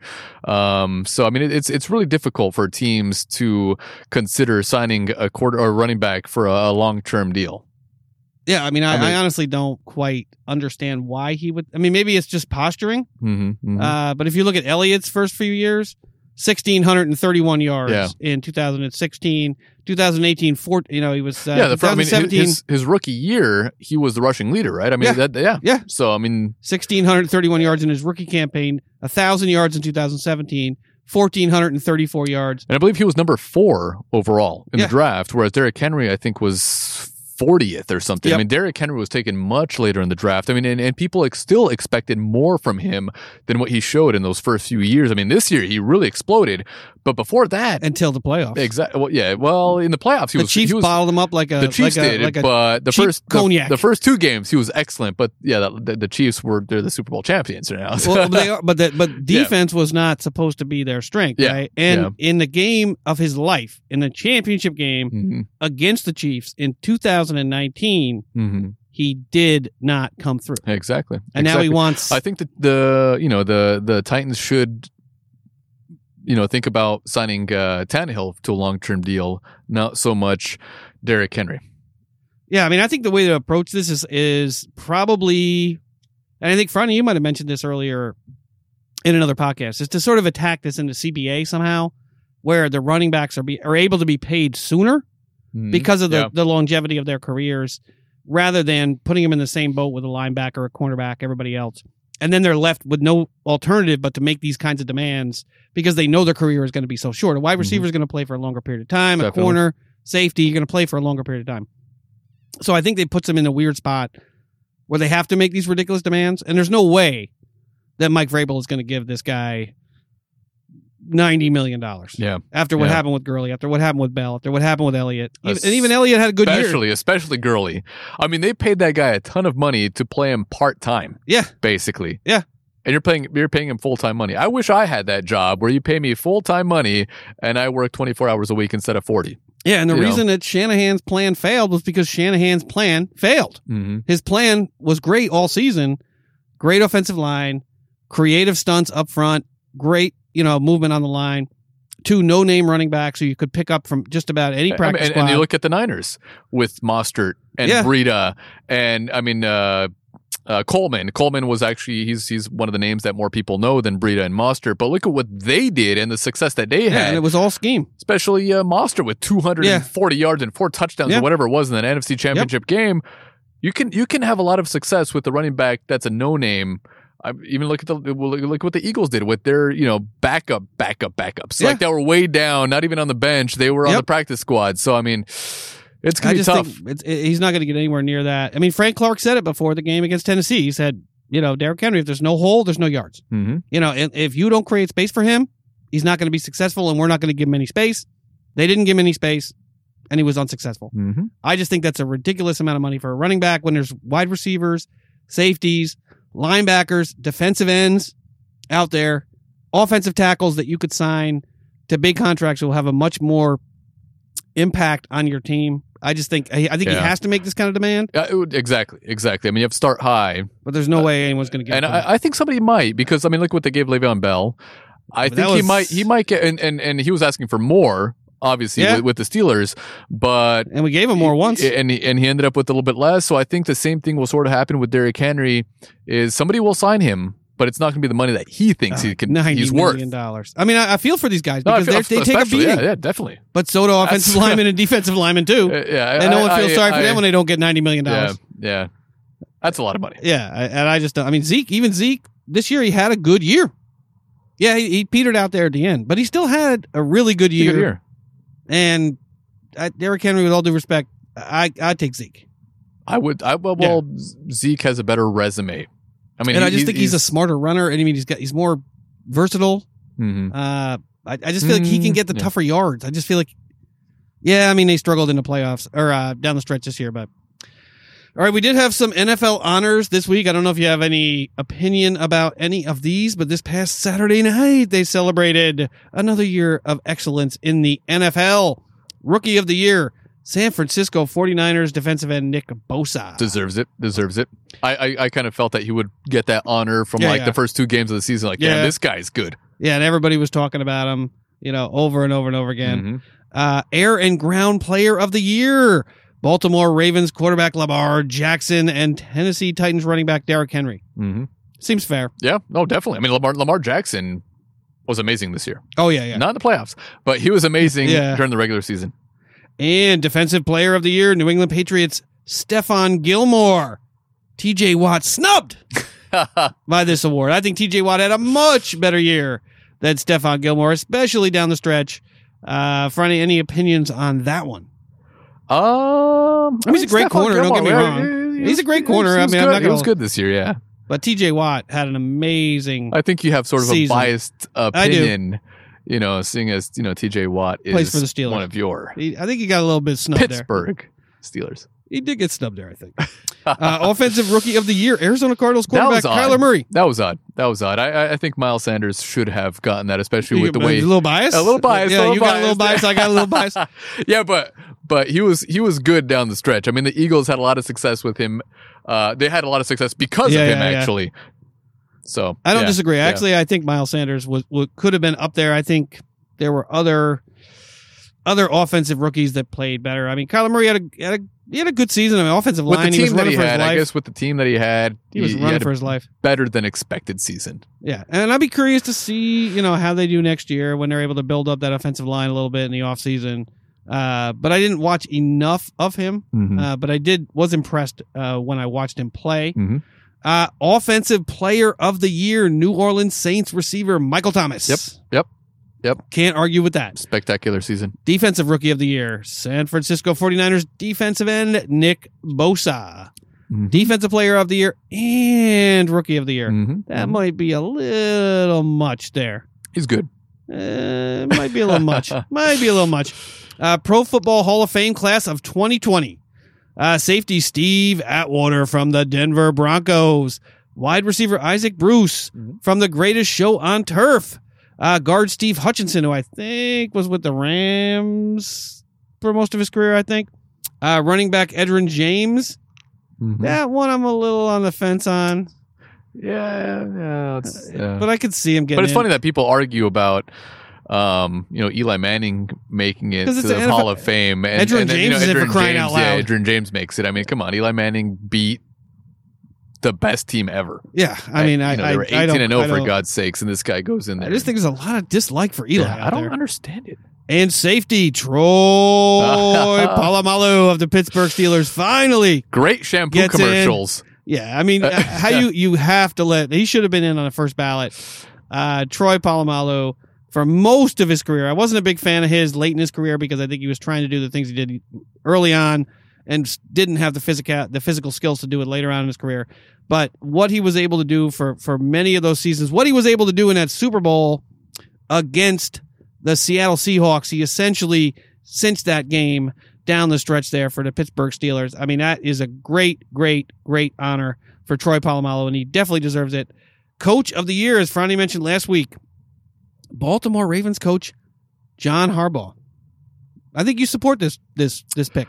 Well, I mean, I was more in support of Sean Payton and also Mike Tomlin. I think those guys deserved it just as much as John Harbaugh. I mean, John Harbaugh did change the offense to sort of suit Lamar Jackson's talent, but I mean, he's deserving. I mean, they had a great season. They were 13-3 to finish the season, but I still think those other guys definitely deserve a shout out. Yeah, I agree. Especially Mike Tomlin, what he was able to do with bubblegum and shoestrings down in Pittsburgh. And the most valuable player of the year, from the Baltimore Ravens down in the Inner Harbor. Well, how do you feel about that, Ben? Because Lamar Jackson. He's in your division. How do you feel about that?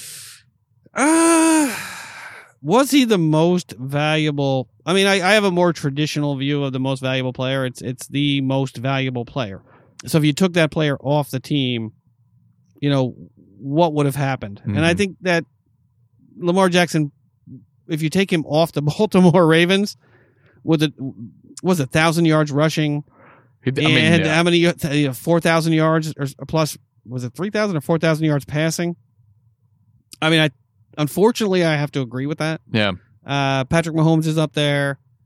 Derrick Henry potentially was up there this year. Mm-hmm. This year. Mm-hmm. I don't think there's anybody on the San Francisco 49ers that was worthy of that award, but year after year after year. Russell Wilson early on in the season.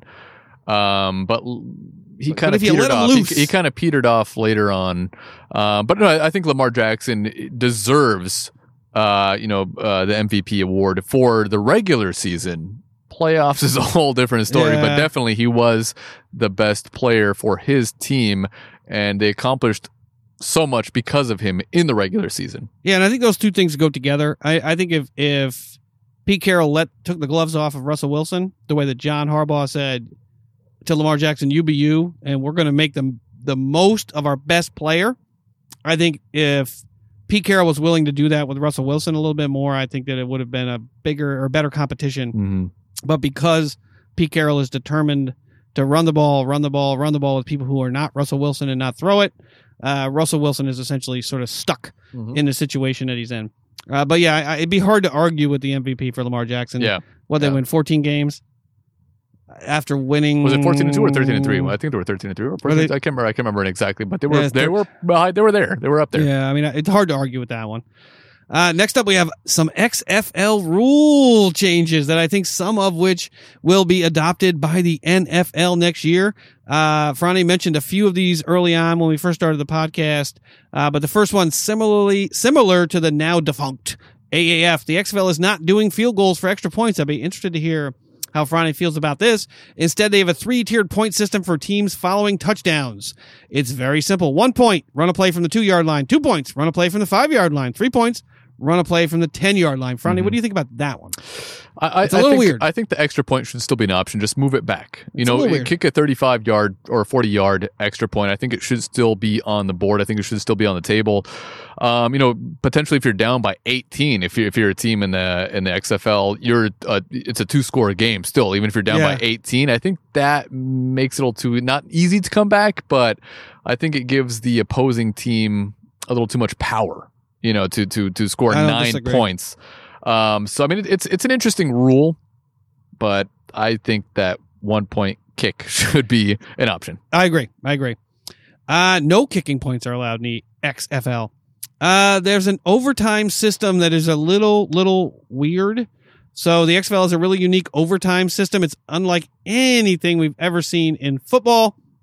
Overtime consists of 5 rounds staged in alternating single play possessions, as in customary in NHL shootouts or MLS penalty kicks.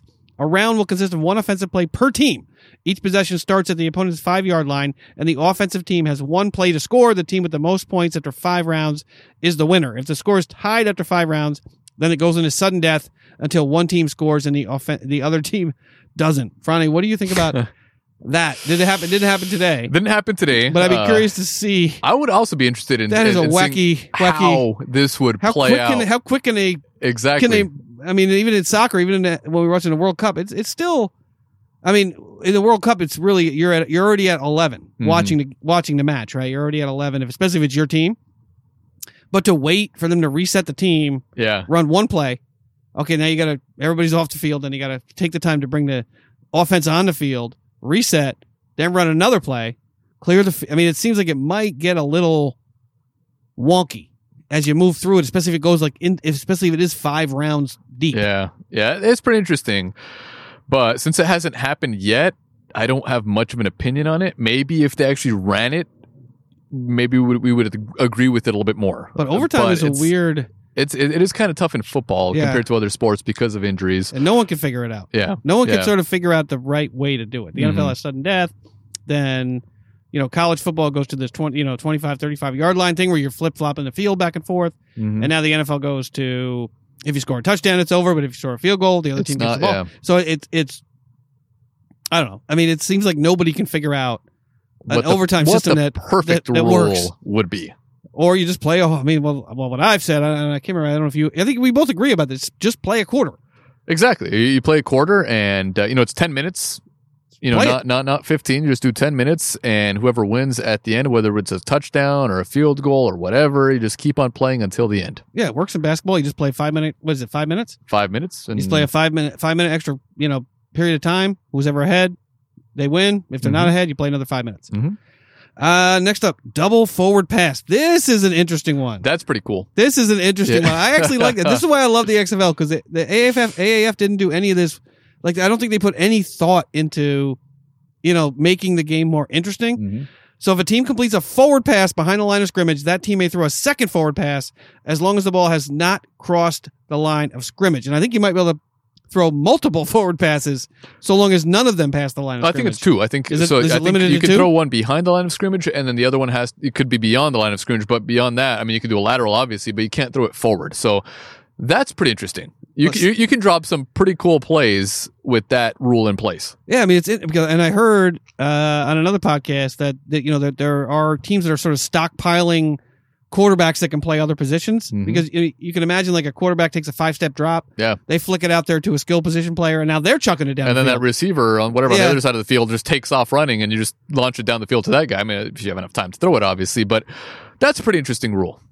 Yeah, I like I it. think the NFL, they shouldn't be too upset with the X, because I think they're going to adopt a couple of these Oh things. yeah, just like they did with the original Yeah. XFL, they did the exact same thing. Once the Gotta steal XFL it. goes under, or Yeah. they realize nobody wants to watch football the week after the Super Bowl. The play clock. This one, I don't even know how this is even possible, but the XFL is going to have a 25-second play clock instead of a 40-second play clock. Yeah. But I don't know how that's It possible. didn't seem much faster when I was watching the game, only because the 25-second play clock starts when the referee puts the ball down. So they still have a little bit of time in between. So it's 25 plus however much time it takes for the referee to put the ball down and set it. So Yeah, they probably that's not really a 25-second play clock. yeah, Then. yeah. I mean, it should start. That's from what the it seemed end like of the today. play. That's what it seemed like today watching it for the first time. It seemed like they had a little bit more extra time than that 25 seconds. But that I like, because I do think it takes a little bit. I think 40 seconds is a little much. Yeah. I mean, But it gives you time to watch replays. that's true. But how many replays are interesting? It seems like every single play. But for you, it's less time listening to Tony Romo talk about That is the true. play that just I happened. agree with that 100%. Do I need to take a shot? Yes, probably. You just insulted All right, Tony well, Romo, the best He's not quarterback, good. I mean, he the was. third best quarterback in Cowboy history. Look, that's why I hated him, because he was good and I understood that. But I'll do one with you. But Tony Romo, as a commentator, is not very good in my especially opinion. when he's not feeling well. He's hey Chris, that was an incomplete pass because it was a bad throw. All right, the comeback. This is another rule that I don't understand. The comeback period. During the 2-minute warning, the final 2 minutes of the second and fourth quarter, there are few tweaks to allow teams more time to come back. Hence the term comeback period. From the XFL, on plays that end in the field of play, the game clock will be stopped until the ball has been spotted 5 seconds and 5 seconds have run off the play clock. This makes it so a team cannot run the clock out until there is 1 minute remaining, assuming the opponent has no timeouts. In the NFL, a team can run the clock out when there are 2 minutes remaining. So I guess in that 1 minute period, the game clock will stop until the ball has been spotted in 5 seconds. So I guess it's a little bit more difficult to sort of just run the clock out. Yeah, yeah, But how often does that happen, really? yeah. Exactly. I mean, it's an okay rule, I guess. I don't know. Not like the forward pass. Here Cheers, we go. Ben. Here's to Cheers. Tony Romo. Not to Tony Romo. May you go to ESPN and make millions of dollars. What was he supposed to make? Like Oh, we like talked about it last week. yeah, Like 10, like 15 $25 million. Jesus, Like more than Christ. players. Yeah. My God. What's the point of being a quarterback then? I mean, he makes more money than Dak Prescott. As he should. As he should. The running game clock. So outside of the 2 minutes, the game clock will run after incompletions and out of bounds plays. What do you think of that? I'm sorry. The Jim Beam this apple. Jim Beam apple gets worse as you drink it. Yeah, it's actually the second shot's worse than the first. Yeah. The second shot worse than the first. It is. So running game clock outside the last 2 minutes of each half. The game clock will run after incompletions. And that just seems like it's the clock is running. It's ticking a lot quicker than. Yeah, the college tried that for a minute. I don't agree with that.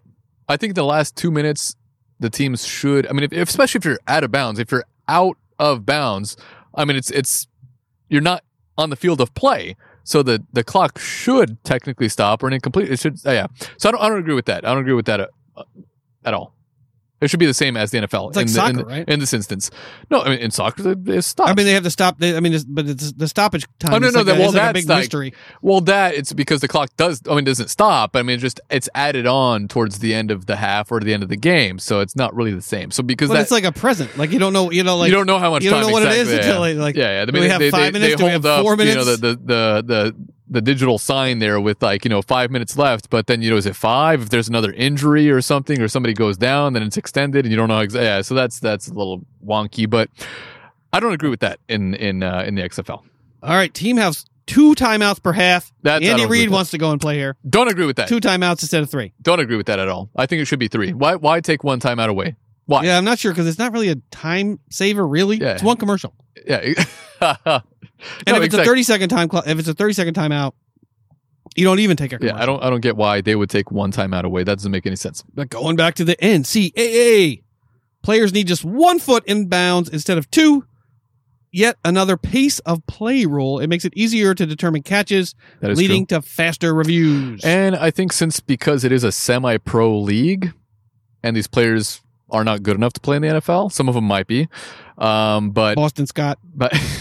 He's not. He's in the NFL. But if your quarterbacks hadn't gotten if your running backs hadn't gotten hurt, he'd be in the XFL this year. Maybe, but he's not. Would be maybe, but he's not. If Jordan Howard and Miles Sanders and everyone else, what was the other? And Sproles and whoever else, if they all didn't get hurt, Boston Scott probably would be playing in the XFL this year. Possibly. So I think that rule is good for this league because these guys are not the cream. Need all the help they can get. They're not the cream of the crop. They're not Odell Beckham out there. Yeah, I saw a one-handed catch today though. Oh, see? Yeah, I did. XFL baby. Yeah. I got to start watching. I mean, AAF, I sort of forced myself. Like it was like eating liver. Like I had to. Like I was like, okay, I got to watch this. But the XFL, other than what I had to do today to remain married, I would have enjoyed watching it. I'm definitely going to try to catch a game tomorrow. Yeah. So that's it for the NFL news. We talked about Dak. Oh, we got Chargers. The Chargers extended Anthony Lynn for a couple years. What do you think about that? No news. No, that's great. He had a good season 2 seasons ago where they were 11-5. This year, not so much. But I don't really have too many opinions on that, only because the Chargers are pretty much an irrelevant team in the NFL right now. Yeah, the only reason I think they did that, and I like Anthony Lynn. I think he's a quality coach. I think he could. Yeah, I mean, he's had some success. Yeah. He was actually 12-4 and 11-5. I think they extended him to give whatever quarterback they're going to bring in there, either a rookie, although it's doubtful, but whoever it is that they bring in there, some confidence that there'll be some stability for at least a couple years. Yeah, so sort of try to attract someone to come and play in front of 20,000 people. Yeah. of the other 10,000 of your own fans and 70,000 Eagle fans. Yeah. If that's what you want to do, at least you'll have the same coach for at least 2 or 3 years. Friday? What's next up on the big board? Next up on the big board, Ben, we have our thirst and goal news, our tag team news, Eagles news, Seahawks news, and Steelers news. Yeah, we do have a little bit of news from the Eagles this week. The Philadelphia Eagles on Thursday hired Aaron Moorhead as their wide receivers coach and announced the additions of defensive back coach Marquand Manuel, senior offensive assistant Rich Scangarello, and pass game analyst Andrew Briner, as well as the promotions of Matt Burke to defensive line coach, Press Taylor, passing game coordinator, quarterbacks coach, TJ Paganetti, assistant run game coordinator, and assistant running backs coach, and Dino Vasso, assistant defensive coordinator. But the most interesting thing to come out of this week for the Philadelphia Eagles is that they are not replacing Mike Rowe. Yeah. They are going to go with no offensive coordinator, just like the San Francisco 49ers essentially. So it'll be Doug Peterson calling the plays. No OC on the team. What do you think about that, Franny? I mean, Doug Peterson has pretty much been the OC. He's the one calling the plays, so there's no reason to put an OC on the field. Why have that position if you're not going to use the guy? So I don't. But do you support it? Do you think he needs help? Do you think he needs after someone who could take over if things go awry and he needs to be the head coach full time? Yeah, I mean, he can't spend all his time in the Chiefs locker room. No, that's a tough one. We'll see what happens this next season. He's had some success, but I'll wait on that to see what happens. Exactly. He is an Eagle fan, so he will complain. Yeah, I will. That's why I love that skit with whatever his name is, that mascot. What the hell is that mascot's name again for the Flyers? We announced it earlier today. They were just making fun of Eagles, Eagles fans and Sixers fans and Flyers fans because they're just so aggressive in their approach to their fanhood. But we'll see what happens. Yeah, I'm not going to judge it right now. We'll wait until next season and see how things play out. But you're right. I mean, he does call all the plays now. Yeah. Kyle Shanahan calls the majority of the plays in San Francisco. I just feel like it's a hard thing to do to. Even Bill Belichick, I mean, he coaches the defense, but he doesn't call the plays. Yeah, I mean, you have these other coordinators take care of the players and to train them on the practice field, but he's the one ultimately calling the plays on the field on game day. So, I mean, you can't really argue with another guy calling the plays. You're the guy calling those plays, whereas you have the defensive coordinator. Schwartz is calling the defensive side. He's calling the offensive. And so I don't disagree with it, but I might have some disagreements. Yeah, for sure. In 215 days. When you're 12 and 0 and you lose the first game, it will be son of a bitch. Major crisis when we're 12-1. Next up, this is interesting. Frank Reich drags yet another Eagle coach. So Frank Reich is building an impressive stockpile of offensive minds and expertise on his staff. Joel Erickson of the Indianapolis Star reports the Colts are adding former Eagles OC Mike Groh to Reich's coaching staff. They plucked another Eagle to go to beautiful Indianapolis. They can have him. Yeah, you weren't a big fan of Mike Groh. I was not. No, there were no Philadelphia Eagles fans that were a fan of Mike Groh. Nobody cared about that. There had guy. to be somebody that liked him. Mike Groh and his wife. Mike Groh and his family. I'm sure his children were very fond of him. They were very happy with his position. They got Legos and Tinker Toys from him. What do you think, though, Ben? What do you think about Mike Groh going there and also the Eagles tinkering with their coaching staff? What do you think about that, though? I don't mind it. I mean, well, first of all, I trust Frank Reich. I do trust him. Well, Frank Reich for sure. I think he's fighting an uphill battle with a terrible owner, huge salary cap space that will always be there because they will never spend the money to bring a real solid team. They'll never push right up against the cap the way that the Cowboys do, the way that the Steelers do, the way that the Eagles do. They're just not going to do it. So he's always going to be having to be as creative as he can possibly be to get a winning team on the field because he's always going to be understaffed because they're not going to spend the kind of money that a lot of other teams do. He's sort of stuck in the same situation that the Chargers are in where, they just can't spend the amount of money that they're allowed to spend. But with Doug Peterson, I trust him. Yeah. I mean, I know it was 2 years ago, but the way he took that team through the playoffs in 2017 to the Super Bowl and the way that he called the plays in the playoffs and in the Super Bowl. Unlike Shanahan this year. The risk that he took, the confidence that he had in his play calls and in the practice that they had run, I was really, really impressed. And I was impressed this year with the way that offense was able to play. I was impressed with the way that they played against the Seahawks without their starting quarterback after Wentz went down. That was still a competitive game right until the end of that game with 40-year-old Josh McCown in the game. Yep. I trust Doug Peterson as much as I would trust just about any offensive coordinator out there. Josh McDaniels notwithstanding, we don't know what he would do if he left the Patriots. I think it's fair to say he was a failure in Denver. So we just don't know that he's as good as people think he is. But Doug Peterson has proven to me with all of the injuries, losing his quarterback, in 2017, losing his quarterback again in 2018. In 2018 and going to the playoffs. And going to the divisional round. And what he was able to do this year, I still think it was impressive what they did against the Seahawks. Dirty team. I mean, it wasn't like he had dirty team. Jadeveon Clowney. The whole team was not dirty. Just one player. Yeah, I know Lockett and Wilson. I mean, they are definitely role models for players that are up and coming. But think right about now. it. I mean, that team with Lockett and Wilson and that defense, the defense wasn't terrible. I mean, they should have probably blown you out in that game after Wentz went down. They definitely should have, but they didn't. Yeah. So I agree with what they're doing. I think if I mean, I think they're just trying to shake things up, try something new. And as far as Frank Reich being Mike Rowe, you can have him. But it's a balancing act. Right? I'm a manager. You always think you can do a better job than your staff at something. You always think that you can reach down and do the job.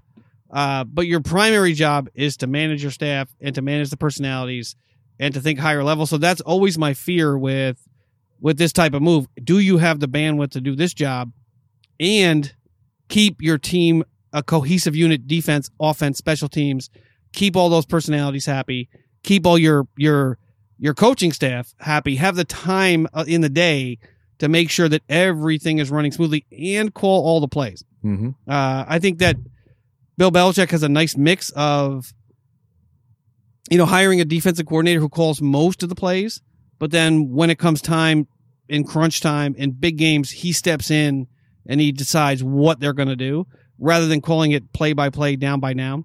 But I mean, I trust Doug Peterson 1,000%. We had Russell Wilson on the agenda as well. I was hoping Sonia would be here for this, but essentially, we'll get through this pretty quick. But essentially, Russell Wilson has said he wants more talent.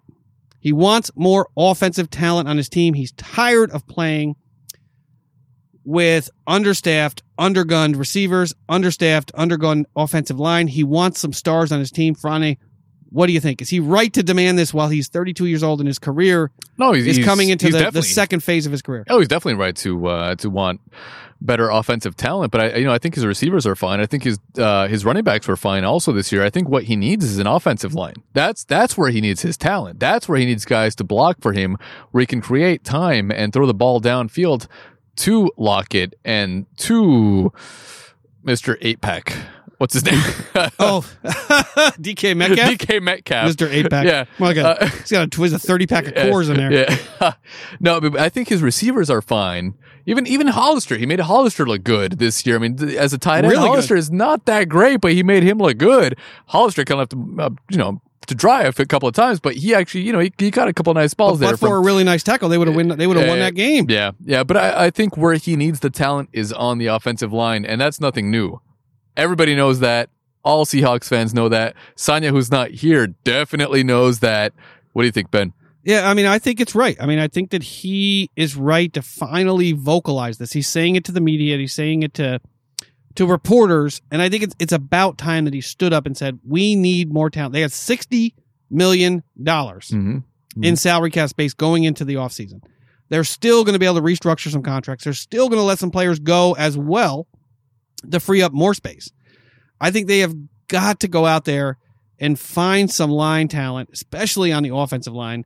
They've got to shore up the defensive line as well. I mean, their secondary's not bad.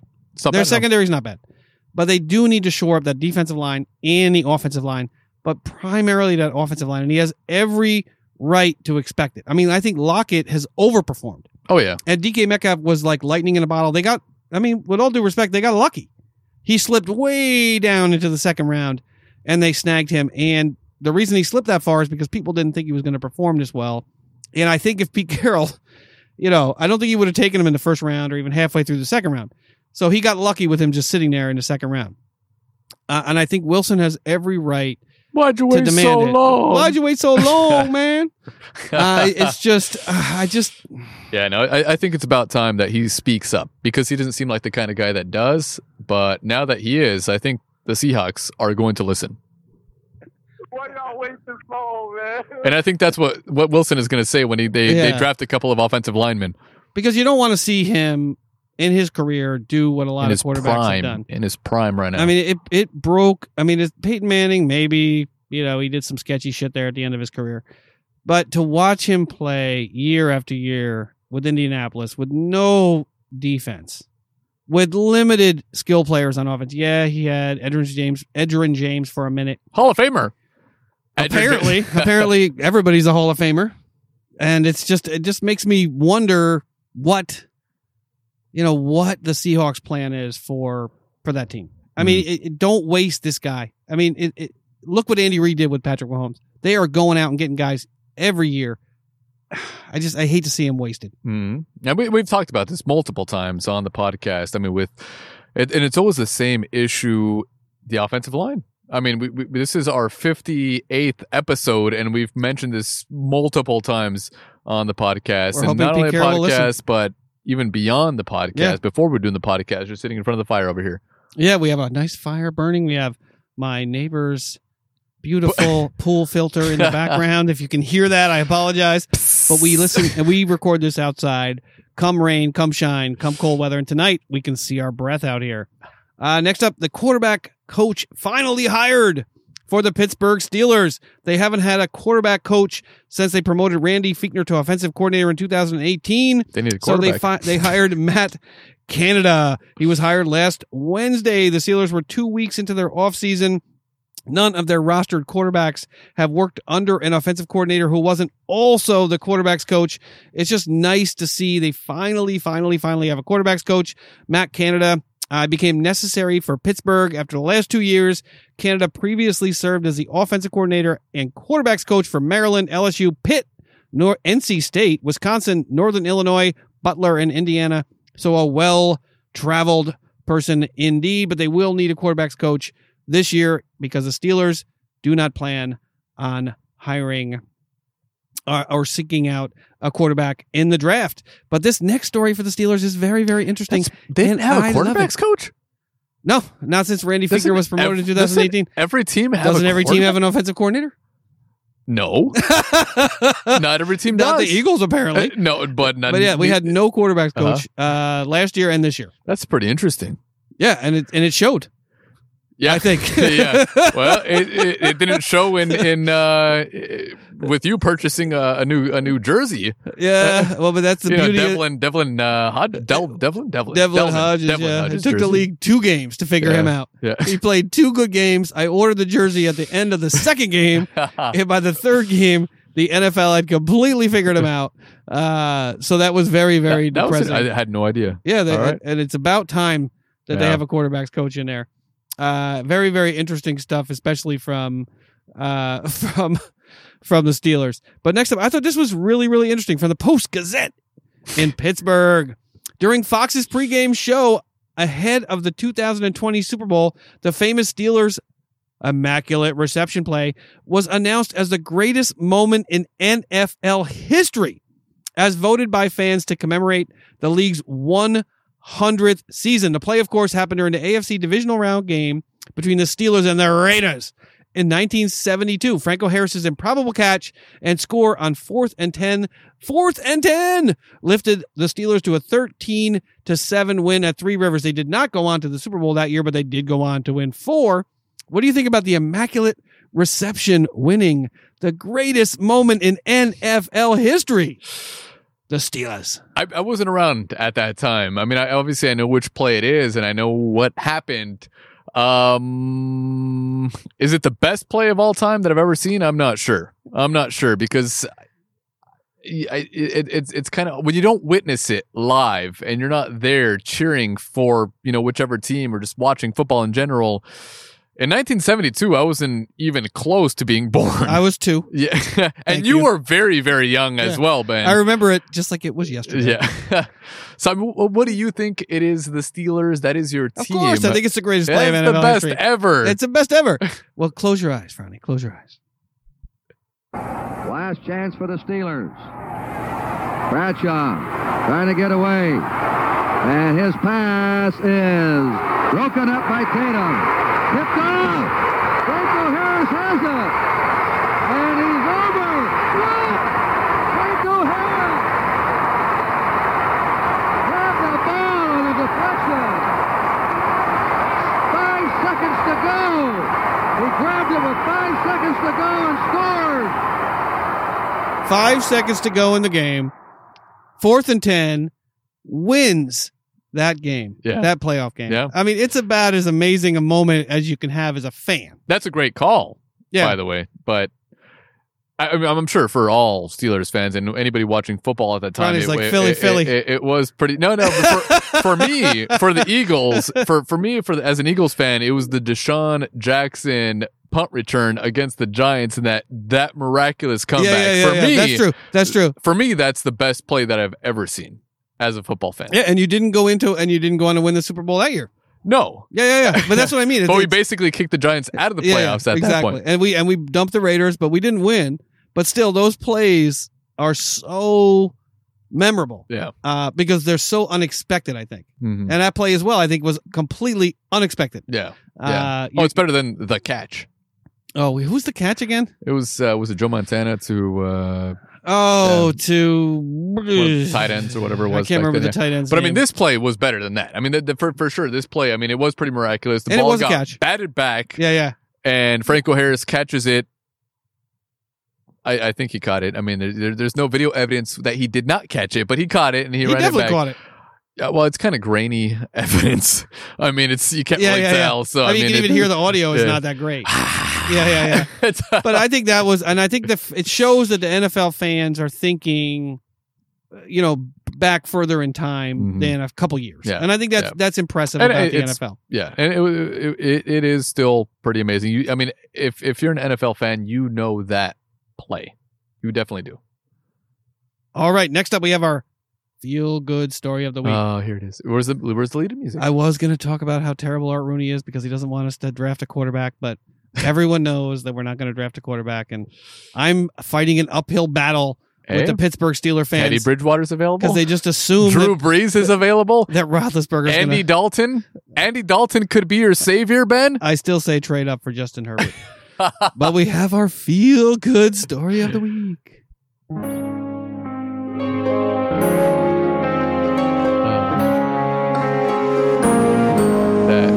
That makes me feel better. It makes me feel like just good in my soul. Yeah, it's like an after-school special. So the feel-good story, Franny, what is our feel-good story?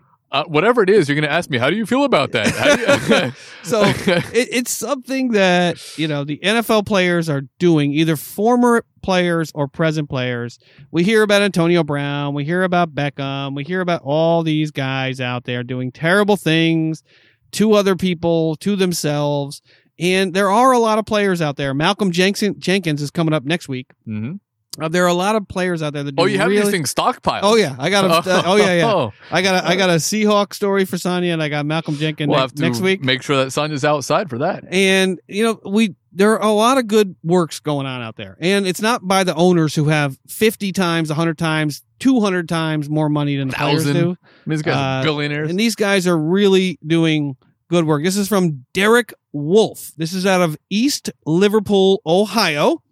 The idea of giving back took on new meaning this year when 2 Beaver local high school graduates donated $1 million, which is a ton of money for a small school district, for a new turf football field and other upgrades. One of those graduates is Denver Broncos defensive end, Derek Wolf, class of 2008. The other is Manhattan entrepreneur Jamin Pastor, class of 2001, who have formed a close-knit relationship which started on the Beavers football field. Wolf, who is heralded as the best run stuffer in the NFL, was just 14 years old when his Beaver local coach, Rich Wright, encouraged him to attend a football camp where Pastor was helping coach while on break from Duke University. Pastor, who had been valedictorian of his class in 2001, I believe, and the only Columbiana County football player to have been a finalist for Mr. Football in Ohio, took the young Wolf under his wing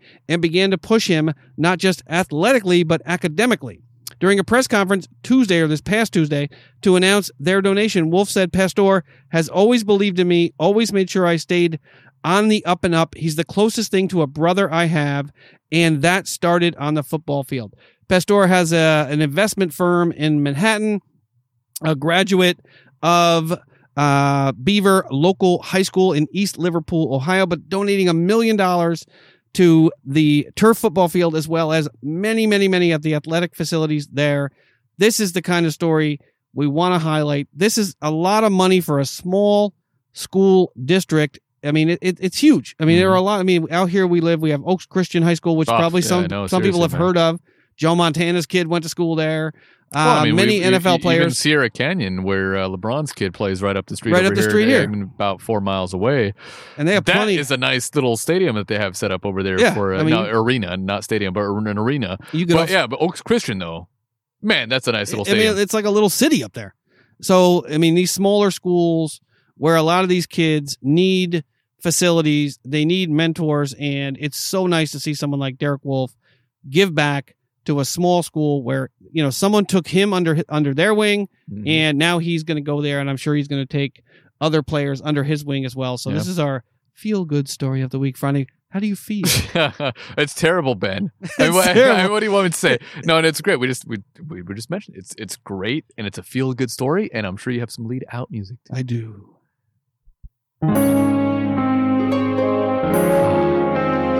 So soothing. So here on a podcast that we thought would probably last an hour. Yeah, we're 2 hours in. All right. After the NFL Super Bowl, we're 2 hours in, and we're going to get into the alcohol portion of the show. Friday, what's next up on the big board? Next up, Ben, we have a little bit of housekeeping before we move into that portion of the show. That's true. Hey, you're all listening to the Thirst and Goal podcast. Thank you all so much. This is a show about football, fun, friends, beer, and bourbon reviews.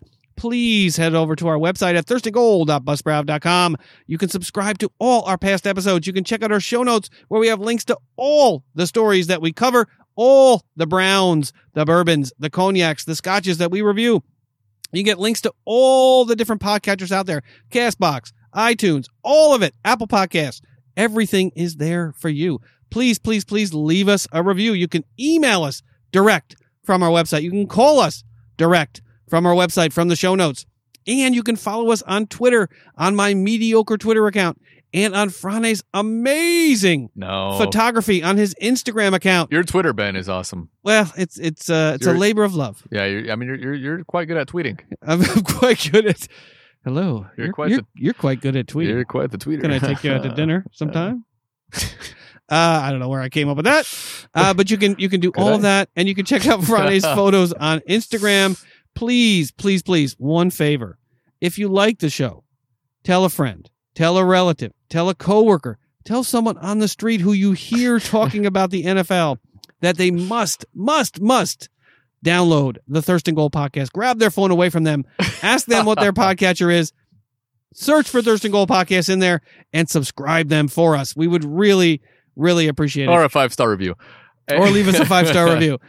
Friday, what's next up on the big board? Next up on the big board, Ben, we have the betting corner, but do we really have betting corner? We don't. We're just sort of announcing the hiatus of the betting corner. We're going to have to figure out something because the XFL is in full effect right now. Yeah, I'm going to bet. And there are, well, I guess we kind of have to study, like do a little bit of research and see, which teams are better than others. I mean, I can't really tell. Today was just the first day, so it's, I wouldn't be able to make a bet next week, but we'll definitely make bets in the future with Monopoly money. Of course, it's for fun. Well, let's see. Well, today it was 19-31, right? Yeah. So what is that? That's 50. That's 40. That's 50 points, right? Yeah. So I think it was like 51 was the over-under right there. Yeah. So, I mean, they have the over-under on the screen, on the scoreboard the entire game almost, or they just, pops up on the screen every once in a while. And the other was 54 in the Wildcats Roughnecks game. I listened to a couple podcasts, national podcast that everyone listens to, like CBS, and there's another one out there, and they all said that taking the over was like taking candy from a baby, or taking the under was like taking candy from a baby, but clearly that's not true. Yeah. So we're going to do a little bit more research, and we'll get back to you on our betting corner. All right. Funny. What's next up on the big board? Next up on the big board, now it's our drinking portion of the show. We have our shot of the week. Every week we do have a shot of the week. And this week, there's really no story behind the shot. Like I mentioned earlier in the podcast, Ben, for Christmas, got me a whole bunch of stuff. But one of the things he got me was the badass book of shots, basically. So there's 1,400 recipes for all of these various shots. And this is starting with the first shot in the book. How many shots are in the book? There are 1,400. We'll get to all of them eventually. And this one is called the A-bomb shot. And this one, it was concocted with vodka. We used Tower vodka, which is a very good vodka for a very low price. It's only about $15. And also a little bit of Kahlua, the Kahlua Dark in this case, so it has a higher alcohol content. And we also added a little bit of cold brew Starbucks coffee. And Ben, if you're falling asleep, this will wake you up just a little bit.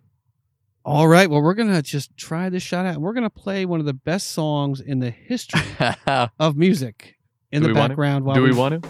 While we drink this shot. We'll play it really low for you guys. Very low. So we can actually taste the shot over a shot that won a Grammy in the Thirsting Gold Grammys this past year.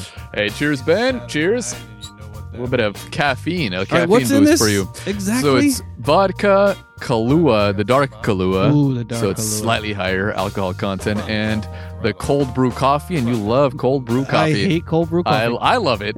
Cheers, Ben. All right, here we Let's go. give this a shot. 80 proof, 100 proof more. There's no limit to the potions you'll explore. That is actually really good. Oh wow, it's a little bit. It's coffee. It's a little nutty. A little bit of nuttiness to it. There's a little nuttiness in there. But that's because most of it was vodka, and so I expect it to taste more vodka. Not like the rum you gave me last week. That coffee is really coming through. I mean, it has That's a really nice good. sort of coffee finish to it, and that'll wake us up just a little bit. It is just about 11:30 p.m. right now, Yeah. Saturday evening. Actually, so, and folks that don't know the podcast or don't actually hang out with us in our backyard don't know that that's much earlier than we normally are at this portion of the show. Yeah. So I might actually get Friday to listen to and we more even of that. watched a little bit of the Lakers game Yeah, too. Which is we pretty watched a little bit of LeBron have to come back into the game for no good reason to save them at the Against a end of the game terrible against the team. hapless Golden State Warriors for no reason. But Friday, so is the plan to go through the entire book? Eventually, yes. I mean, the next shot will be the next one, the second shot in the book, which is going to be a spicy sort of shot. It has some vodka, has some Cholula hot sauce in it as well. Boy. And so, we'll definitely do that one next week, and I'll just keep on going down the list and see which ones we can concoct. But this one was... That was really, really good. I mean, it was Very nutty. good. It was sweet. It had a little bit of the coffee flavor was not overwhelming. Not overwhelming, which I thought but- it would be. But just enough was to sort of kill the vodka. So what was the breakdown on the, was it 1/3, 1/3, 1/3? What was the Well, sort of breakdown? the cold brew, just a little bit of the cold brew in there. I think a lot of the coffee flavor and sort of that nuttiness comes from the Kahlua itself. Most of it is vodka with the, just maybe, so half vodka, maybe a quarter of that is the Kahlua, and then just a little pinch of... Well, I mean, it was when you Of the brought out coffee. the cold brew, I thought, okay, well, this is going to be a little bit. It won't be one of my favorite shots. But this was But actually this pretty turned good. out to be much, much better. And Pretty Frane, good. for the record, all of you out there listening, all of our new listeners, all of our faithful longtime listeners, Frane concocts a new shot every single week. He has to go to the store. He has to buy the ingredients. Many of these shots are made by buying new bottles. We don't just mix this in the house with bottles that we already have. Sometimes he has to buy almost every week new bottles, mixers, vodkas, rums, extra bottles. cognacs, all sorts of Because I don't things. know what we have. Exactly. We have many, many bottles of Tower vodka in there. It is really a labor of love to bring these shots to you. And if you're having a party, a get together, if you're just getting around to watch, your favorite episode of XYZ show, please, please, please consider using some of our shots. If you're watching All or Nothing. Yeah, if you're watching All or Nothing, we have And Eagle Better shots. Call Saul coming Yeah, back Better soon. Call. Oh, yeah. We'll talk about that for sure. But also, just to mention, me and Ben and Sonia, we are starting our Infinity bottle. Ben also got me a personalized bottle. It was a decanter for, a very fancy whiskey or a scotch or whatever. I mean, I guess scotch is sort of whiskey, but so he did buy me that nice decanter, and it's personalized, and it says on it, it was engraved with Thirst and Goal podcast and the first day that we started, which was November 4th of 2018. So that's engraved on the bottle. And so we will, and I will post this picture on Instagram, and Ben will post it on Twitter. We are going to pour 20 milliliters of every single bourbon or rye that we have had on the show so far. Maybe we might throw a scotch in there here and there. Not an Islay, because that will overpower that peatiness, that smoking. Maybe one. Maybe we'll throw in the Ardbeg. Maybe the Ardbeg. Maybe the Ardbeg, because that is one of Ben's favorites. But we are starting an infinity bottle, and eventually we'll fill up that bottle. This week we did add the Angel's Envy and the Eagle Rare, one of our first 2 bottles on the show, so we are getting that started. And next up on the big board, what is next up on the big board, Franny? it is our beverage of the week. It is another cognac. It is. Hold tight, everybody. Well, we're going to taste our 5th or 6th cognac. We will have a taste test coming up, but we will taste our 5th, at least our 5th cognac. So hold tight.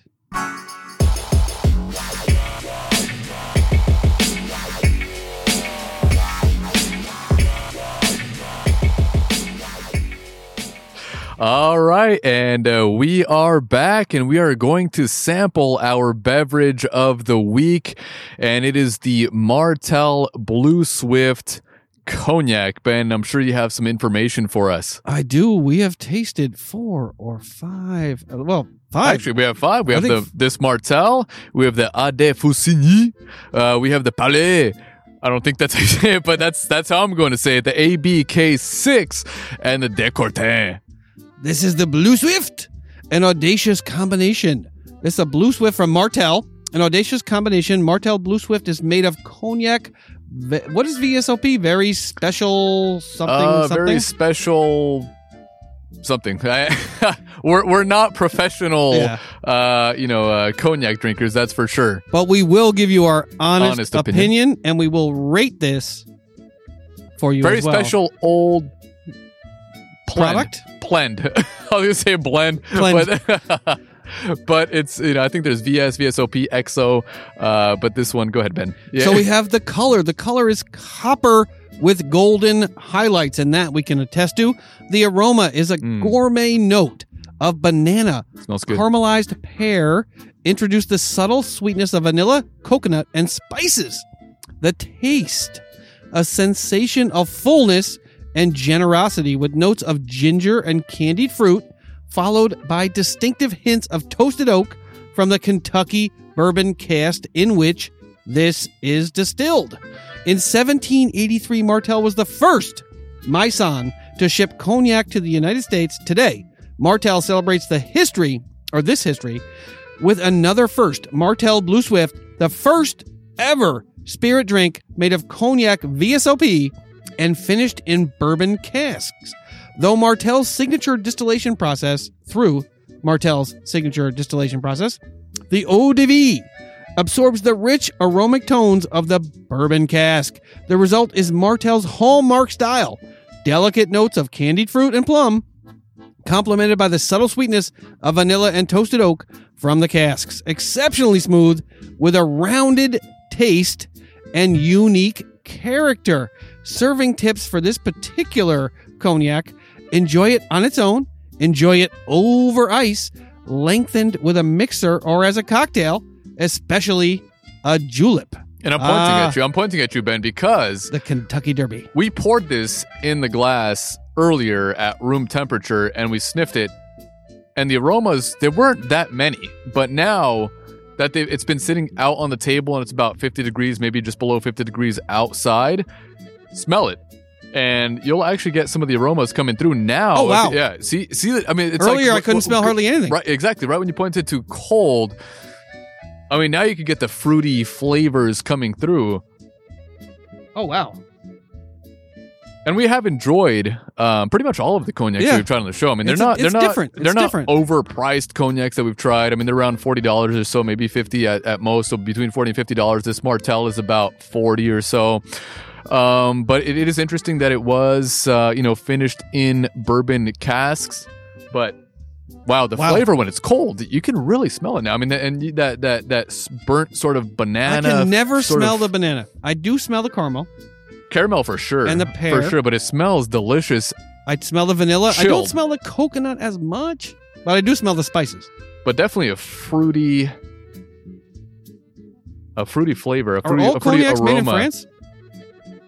This one is. It says product of France right on the bottles. Maybe. I'm guessing they are. I mean, just like, champagne. To be called champagne has to come from the Champagne region of France. True. It can't be called sparkling wine, so maybe. And they're struggling down there. All right, I'm going to give this a taste. Cheers, Ben. Cheers to you. Here we go. And the color is beautiful. I mean, the copper color of this is amazing. It's flickering in the lights there. I mean, when it says copper with golden highlights, it means copper with golden highlights. It is beautiful. That's good.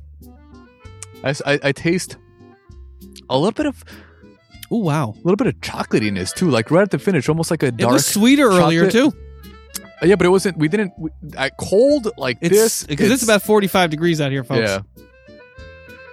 Because like Ben said, we record the podcast outdoors.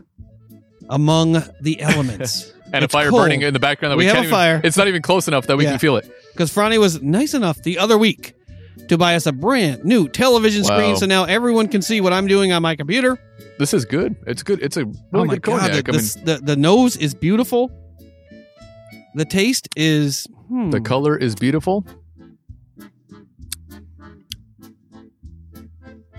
Definitely got that caramel, a little bit of honey.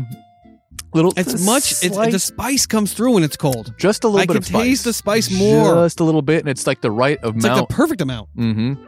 It's not overpowering, that's for sure. I taste the ginger. Oh, man, I love ginger. And the bottle is beautiful. The bottle is, they did a really excellent job with the, I mean, it looks like a little decanter. I mean, it's really nice. I mean, it's a nice thick glass.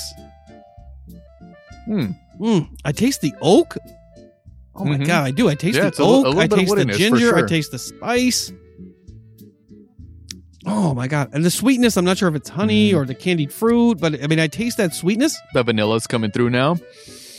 And a slight bit of creaminess as well on the tongue. The creaminess is exceptional. Mm-hmm. To me, it's a little bit more than slight. It's really... It's your taste experience, Ben. Yes, thank you. And I love that French music. Where's Alex? I mean, it's I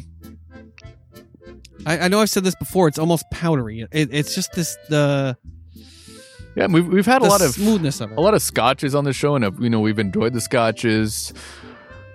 But the cognacs, all of the cognacs on the show that we've tried, whether it's the Au de Faucigny or the Paulet or whatever, I mean, we've enjoyed every single one. They have their own sort of characteristic, and this one... This has been my favorite so far. It's very smooth. It's full-bodied. It's just easy to drink. It goes down. It's delicious. You just want more. You take a sip and you're like, you know what? I want a little bit of more. Let me see what other, flavors are sort of coming through. Yeah. And like I said, we're not professionals at this. We're just giving you our honest, unbiased opinion because we're not sponsored by any one of these. Yes. Please don't be under that brands. Impression. Yeah. And people that listen to the podcast know that Frane's palate is a little bit more... That is not true. It's sophisticated than mine. That is absolutely not true, Ben. Just like you say, my Instagram is better than your Twitter. But it is true. It's true. Visual is always better than words. Yeah, but I love the smell, I love the taste, and I love the color. I like a drink. I mean, I typically like it's why I like the Ardbeg. It's why I like the Old Forester. And like you said, Ben, that spice is... I like it, pow. I like a drink that hits me and it's like, wow. That is bang. It hits you with that sweetness, that vanilla, that honey, that fruitiness, and then a little bit of spice at the end, and then it's like done, and it's like I want more. Yeah, it's because usually the cognacs are sort of they're too soft for me. They don't sort of it doesn't have that pow. That's why I like a rye. And maybe because it was finished in bourbon casks, and we've had quite a bit of bourbon on this show. I finished. That's one of the reasons I didn't get to watch the XFL today because I was trying to figure out Mine is finished, and I will pour a little bit more for myself because God, this is good. This is easily the best cognac we've tried on the show so far. I would say, and I'm shocked by it. Oh, even when you open the bottle and smell inside the bottle, it's really good stuff. And we're developing along with you, our listeners. Yeah, definitely. Like I said, unbiased. Who knew that honest. The temperature of the bottle would affect the taste this much? Mm-hmm. Because I typically drink my bourbons, my scotches, and the rye. A little bit of chocolate. Room temperature, 70 plus degrees typically, 68 to 75, 80 degrees typically. And this one we're in the 40s outside. And we tasted this earlier just as a little sipping. 48 degrees. A little sipping earlier. And Sonia, who actually tasted it, one of our awesome hosts. She'd probably enjoy it more now, but chilled, because we always give it a little bit of a taste. We never really expect much until we get on the show, and then we try it now. This is when we give our honest opinions. And, when you mentioned chilled, I was like, that is, it tastes way better colder than at room temperature. This is what I imagine as a younger person, before I understood cognacs, before I understood the difference in a wheat bourbon and a rye bourbon, and why I like the rye bourbons more so than the wheat bourbons. This is good. This is what I expected a cognac to taste like when I tried one. Yeah. And like I said, this is as good as it gets. I mean, I'm sure there are $1,000 cognacs. There are some expensive ones. But no, I mean, like I said, we enjoyed all of the other cognacs. And this one is probably my favorite because it is just the most complex. And I'm sipping on it, and I just want more of it. And, we'll definitely have a taste test next week.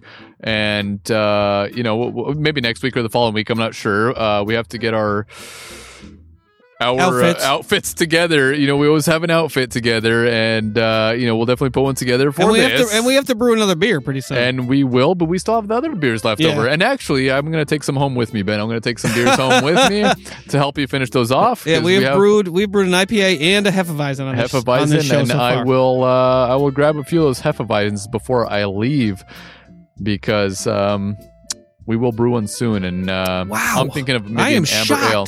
Yeah. I mean, I liked all the cognacs, but none of them, they were all enjoyable. They were all something I like to drink, but none of them sort of made me think about them. This one, the Ardbeg was like a girlfriend that I had broken up with. And this one might be your French girlfriend. That was... Oh, Ben. I might think about this at work on Monday. And that's what happened with the Ardbeg. I mean, I tasted it and I was like, is there Ardbeg at home?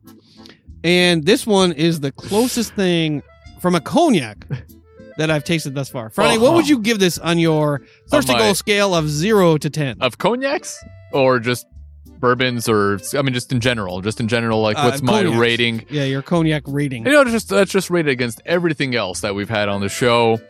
I would say this is an 8 out of 10. This is really high up there. Oh God, that spice is coming through. Because I really started enjoying the Islay scotches because there are so many flavors coming through there. But with this one, there's those like that fruitiness. I mean, you're just like trying to fruity, sweet, spicy, but vanilla, and maybe I could taste that coconut just a little bit too.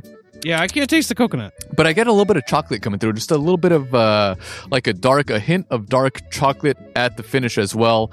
I really like that. That is very good. That you're going to be thinking about this at work, Ben. When you get home, you're going to pour this in your glass as your stress reliever at the end of the day. Yeah, this is a cigar outside, relaxing, sitting in an Adirondack chair with some nice music or a nice setting. Oh, Ben.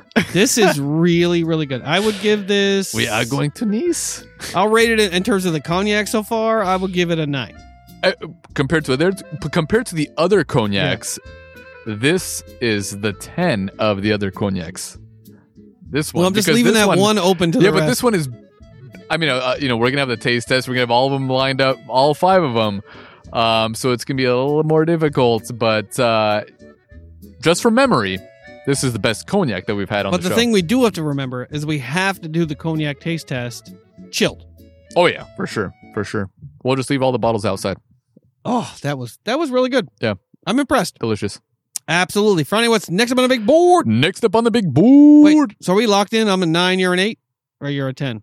Well, I'm an 8 as far as what we've had on the show so far. Okay. So, I mean, as a cognac, 10...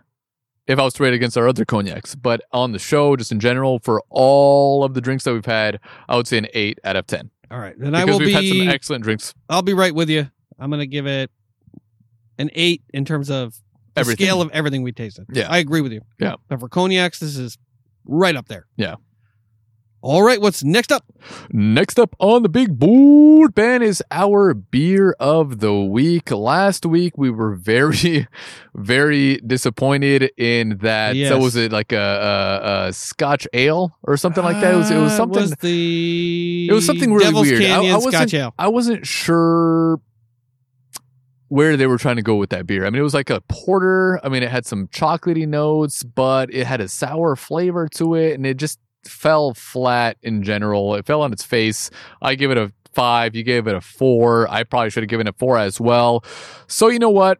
I figured I failed last week. Well, I wouldn't say that. You don't brew the beer. I know, but I always tried to bring a good beer over for us to try. And one place that have not failed with this brewery in general is Allagash. Everything we've tried from Allagash, everything from Einstock, everything from El Segundo has been great. And so I figured, you know what? Let's try another beer from Allagash because their offerings have been amazing. Yeah, absolutely. Their black was fantastic. Their, what was the other one called? Tripel. The Tripel was amazing. I gave that a 10. You gave it a 9. Amazing.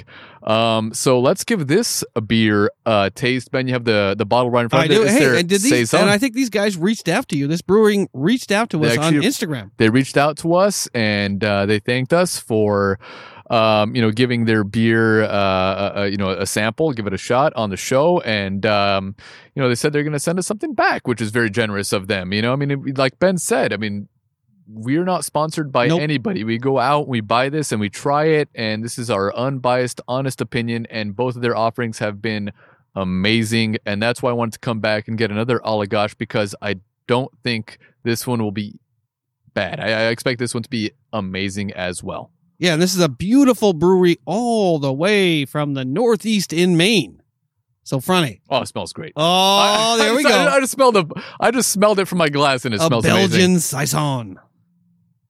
All right, let's taste this. Or smell it. Man, here, smell it from my glass, Ben. I don't know if you can get all the aromas coming through out of the bottle, but just smell that. Smell how fantastic. Look at that hazy golden. It smells so fresh. That hazy golden color right there in the glass. And this is, I mean, if you could see the glass, it's a foggy, it's like a hazy gold. I mean, look at that. It's a hazy, foggy golden color, but not coppery in any way. It's it looks like it's like a citrusy sour sort of aroma. I wish I had. I'm going to pour it in this shot glass.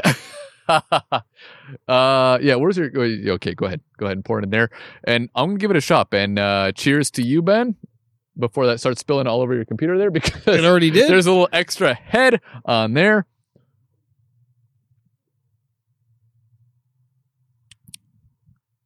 Oh, that's good. Weedy. A little bit of sourness to it. Just a little bit. Smooth finish. That's good. Just make sure the computer is still functioning, because I did spill beer all over my computer. It's good, but they're black and their Tripel, I think we're a little bit better. But this is a Belgian. Oh, let me tell you something about this beer. That's right. We didn't actually tell you about the beer. Allagash Saison is their interpretation of a classic Belgian farmhouse-style ale. Saisons were once brewed to slake the thirst of farmers returning from a long day of toil in the fields. They were spicy, they were light, and they were drinkable. They brew this amber beer with 2-row barley blend, malted rye, oats, and dark Belgian candy sugar. Northern brewer Bravo and Cascade hops deliver a citrus profile, as Franny noticed on the nose, with light bitterness. By fermenting with a traditional Saison yeast strain, notes of spice and tropical fruit accent the aroma. Citrus and peppery spice balance its pleasant malt character. This beer is full-bodied with a rustic, dry finish made for enjoying no matter which type of work you're returning home from. Interesting. And it is dry. It has a dryness to it. And you get the citrusy notes right away, and a little bit of like that sourness, but not that sourness from last week. That was just like a skunky sort of. And like I said, we don't enjoy everything that we try on the show. We definitely do. But all of the Allagashes have been fantastic, and because we've been spoiled by their last two offerings, This one is good, but I'd say the Black and the Tripel are better, but this one is very drinkable, very good. Alcohol by volume is 6.1%. Won the silver in the European Beer Star in 2019. Won the gold in the European Beer Star in 2016. And the silver in European Beer Star 2014. Yeah, the more I sip on it, I'm like, well, maybe it's up there too with the other ones. I mean, it's good. Let me take a big gulp.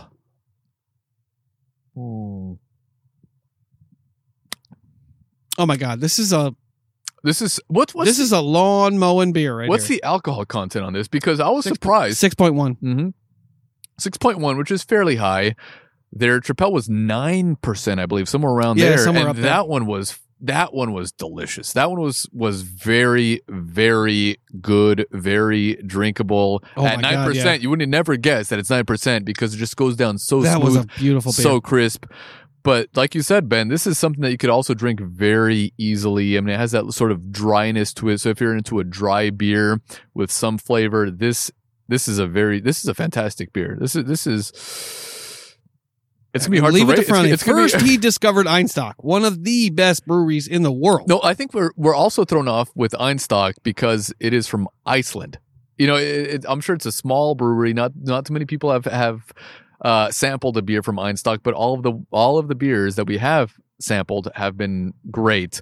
But from Allagash, all of them have been. This is amazing, top notch. I mean, this is something that you mow the lawn. It's 90 degrees.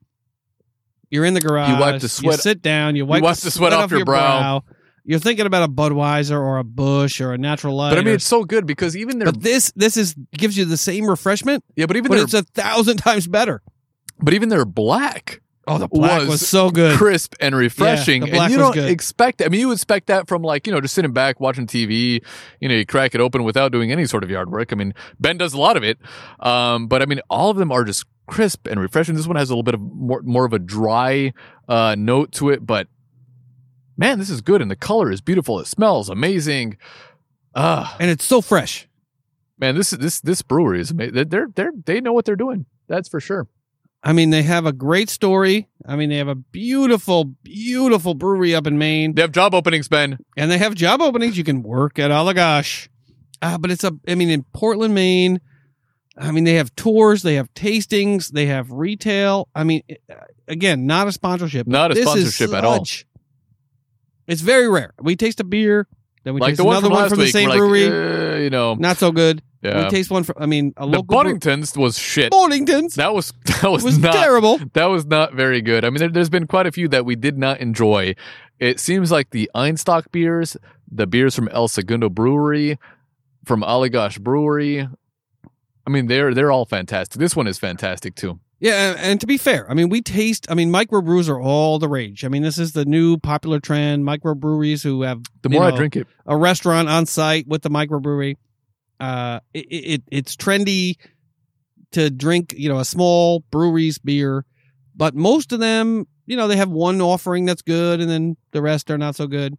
And that's why, Franny, to his credit, we try to taste multiple offerings from a brewery that we really like. Mm-hmm. And Einstock, they came through. Most of their offerings were really good. So far, all of the Allagash offerings are good. And that's a hard thing to do because we had the black, we had the Tripel, and now we have the Saison, and they're all fresh. And they're highly rated. Very, very, very good. A lot of, everything is highly rated. No, but this one is highly rated. But that one from last week, I just picked up off the shelf. It had no rating whatsoever, and I see why it had no rating whatsoever at Total Wine. But this one did have a high rating at Total Wine. I understand why now, and all of them are highly rated. And the more I drink it, the more I like it. I mean, it's smooth. It's easy to drink. I mean, that's a good beer. And Franny's not the biggest beer drinker in the world. I don't drink a lot of beer. I definitely do not drink a ton of beer. Whiskey, that's what I drink most often when I go out. I drink whiskey. Ben, you drink beer a lot. I do. You drink way more than I do. Typically. Yeah. But there's a little bit of hoppiness in this as well. I mean, the more you drink fresh. It's so crisp. It's refreshing and light, but also it has a high alcohol content. Yeah. And to like give you you said, that bite. We brewed a couple of beers ourselves. I mean, obviously it's just a home brew and we just have it in the pot and we're following In the directions. And this is kind of what we want to match. We want to match that crispiness. Exactly. And we did it. We were close with the IPA. The IPA was fucking fantastic, yes. But that was a 9 out of 10. Yeah. What would you give? As high as I go. What would you give this, Ben? What would you give the Allagash Saison? Of the beers that we tasted so far, I'd give it a 9.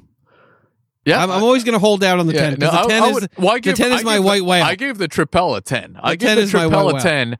And the only reason I'm giving this an 8 is because the Tripel is a 10, the black is a 9, and this is an 8. Because their beers are so good, and it's like, can it get any better than this? Then that Tripel. I mean, the Tripel was fantastic. God, that was good. And they don't sell a 6-pack for crying out loud, because usually Friday leaves them behind so I can drink them. I'm sure they have. I'm sure they do have 6-packs elsewhere. Maybe I'm just not, perusing the aisles as well as I should, because I spent a lot of time at Total Wine, and everybody knows me, and it's it's it's a little odd, but yeah. But with this beer, I mean, I know where they have their Allagash set up for the single bottles, and I went straight to that this time around. But it's so good. It is good. It is very good. All of their offerings are good, and it's rare that we find an offering or a brewery that we want to taste beer after beer after beer after beer. If you listen to the podcast for the last year and 4 months, you'll know that we taste a different beer every week. But when we find a brewery that we really like, we go back to it, and we go back to it until we've tasted as many offerings as we can, or until we realize, okay, they had that one good offering and the rest are not very good. And we've tasted a whole El Segundo. We tasted a bunch. Yeah, there was a couple. Einstock, we tasted a bunch. I think 3 or 4. Allagash, we tasted a bunch. San Fernando Brewing, we tried to taste a few. But this one is really it pains me to say it, but it beats out the Einstock in terms of the freshness. Oh yeah, it definitely does. It definitely does. It really does. And it's an 8 because they've spoiled us. I mean, a 9 for the black and a 10 for the Tripel. I mean, this would probably be closer to a 10 if I didn't try their other beers. So it's good. This is very good. I wonder how they do it up in Maine. Is it the air? Is it the water? Are they growing the hops up in Maine? I'm not sure, but this is a really solid offering. Yeah, so if anybody out there, if you're looking for a good beer, if you see an Allagash on the shelf, give it a shot. I'm sure you will not be disappointed. And don't be shocked if we have an Allagash on the podcast next week. Or in the or near the week future, after, or in the future. Yeah. All right, Friday, what's next up on the big board? Next up on the big board, Ben, is our housekeeping, and this is a little depressing because I know how much you love doing this podcast. I love this. It's a shame. I mean, we are 2 hours and 36 minutes in, and we could go for another 3 hours. That's how much we love doing this, and how much we appreciate all of you for listening to it. So please, please, please come back and listen to our podcast as often as you can. This is a show about football, fun, friends, and beer and bourbon reviews. We review bourbons, scotches, cognacs, as you heard tonight. Please head over to our website at thirstandgold.buzzsprout.com. There you can subscribe and listen to all of our past episodes. It's not just about the NFL. You can get all of our beer, bourbon, scotch, cognac reviews in our past episodes. Look at our show notes. Check them out. You can get all the links to the stories that we talk about and links to all of the brown, the bourbons, the scotches, the cognacs. You can get links to all of those, as well as to all the beers we review. You can get links to all the podcatchers, CastBox, Apple Podcasts, Pocket Cast, all of them. You can listen to them all right there. And as Franny would say, leave us a 5-star review on one of your podcatchers. You can email us directly from our show notes. You can call us directly from our show notes. You can follow us on Twitter and on Franny's amazing Instagram with the photos that are just, they are museum quality, the photos. Thanks, Ben. And you can do everything else you would ever want to do on our website. So please, please, please. And one favor before we leave, if you know someone who would like our podcast as much as you do, please tell a friend, tell a relative, tell a coworker, grab their phone away from them, get their podcatcher, search for Thirst and Goal Podcast, and please subscribe them to our podcast. We would really, really appreciate it. Ronnie, anything else to add before we bid our fans adieu? No, thank you very much for listening. And next week we'll have a little bit of extra XFL news because Ben will catch a couple of games, at least for tomorrow on Sunday. And also we'll talk a little bit about All or Nothing. Yes, for sure. Philadelphia Eagles. Absolutely. Thank you all, and we'll see you next week.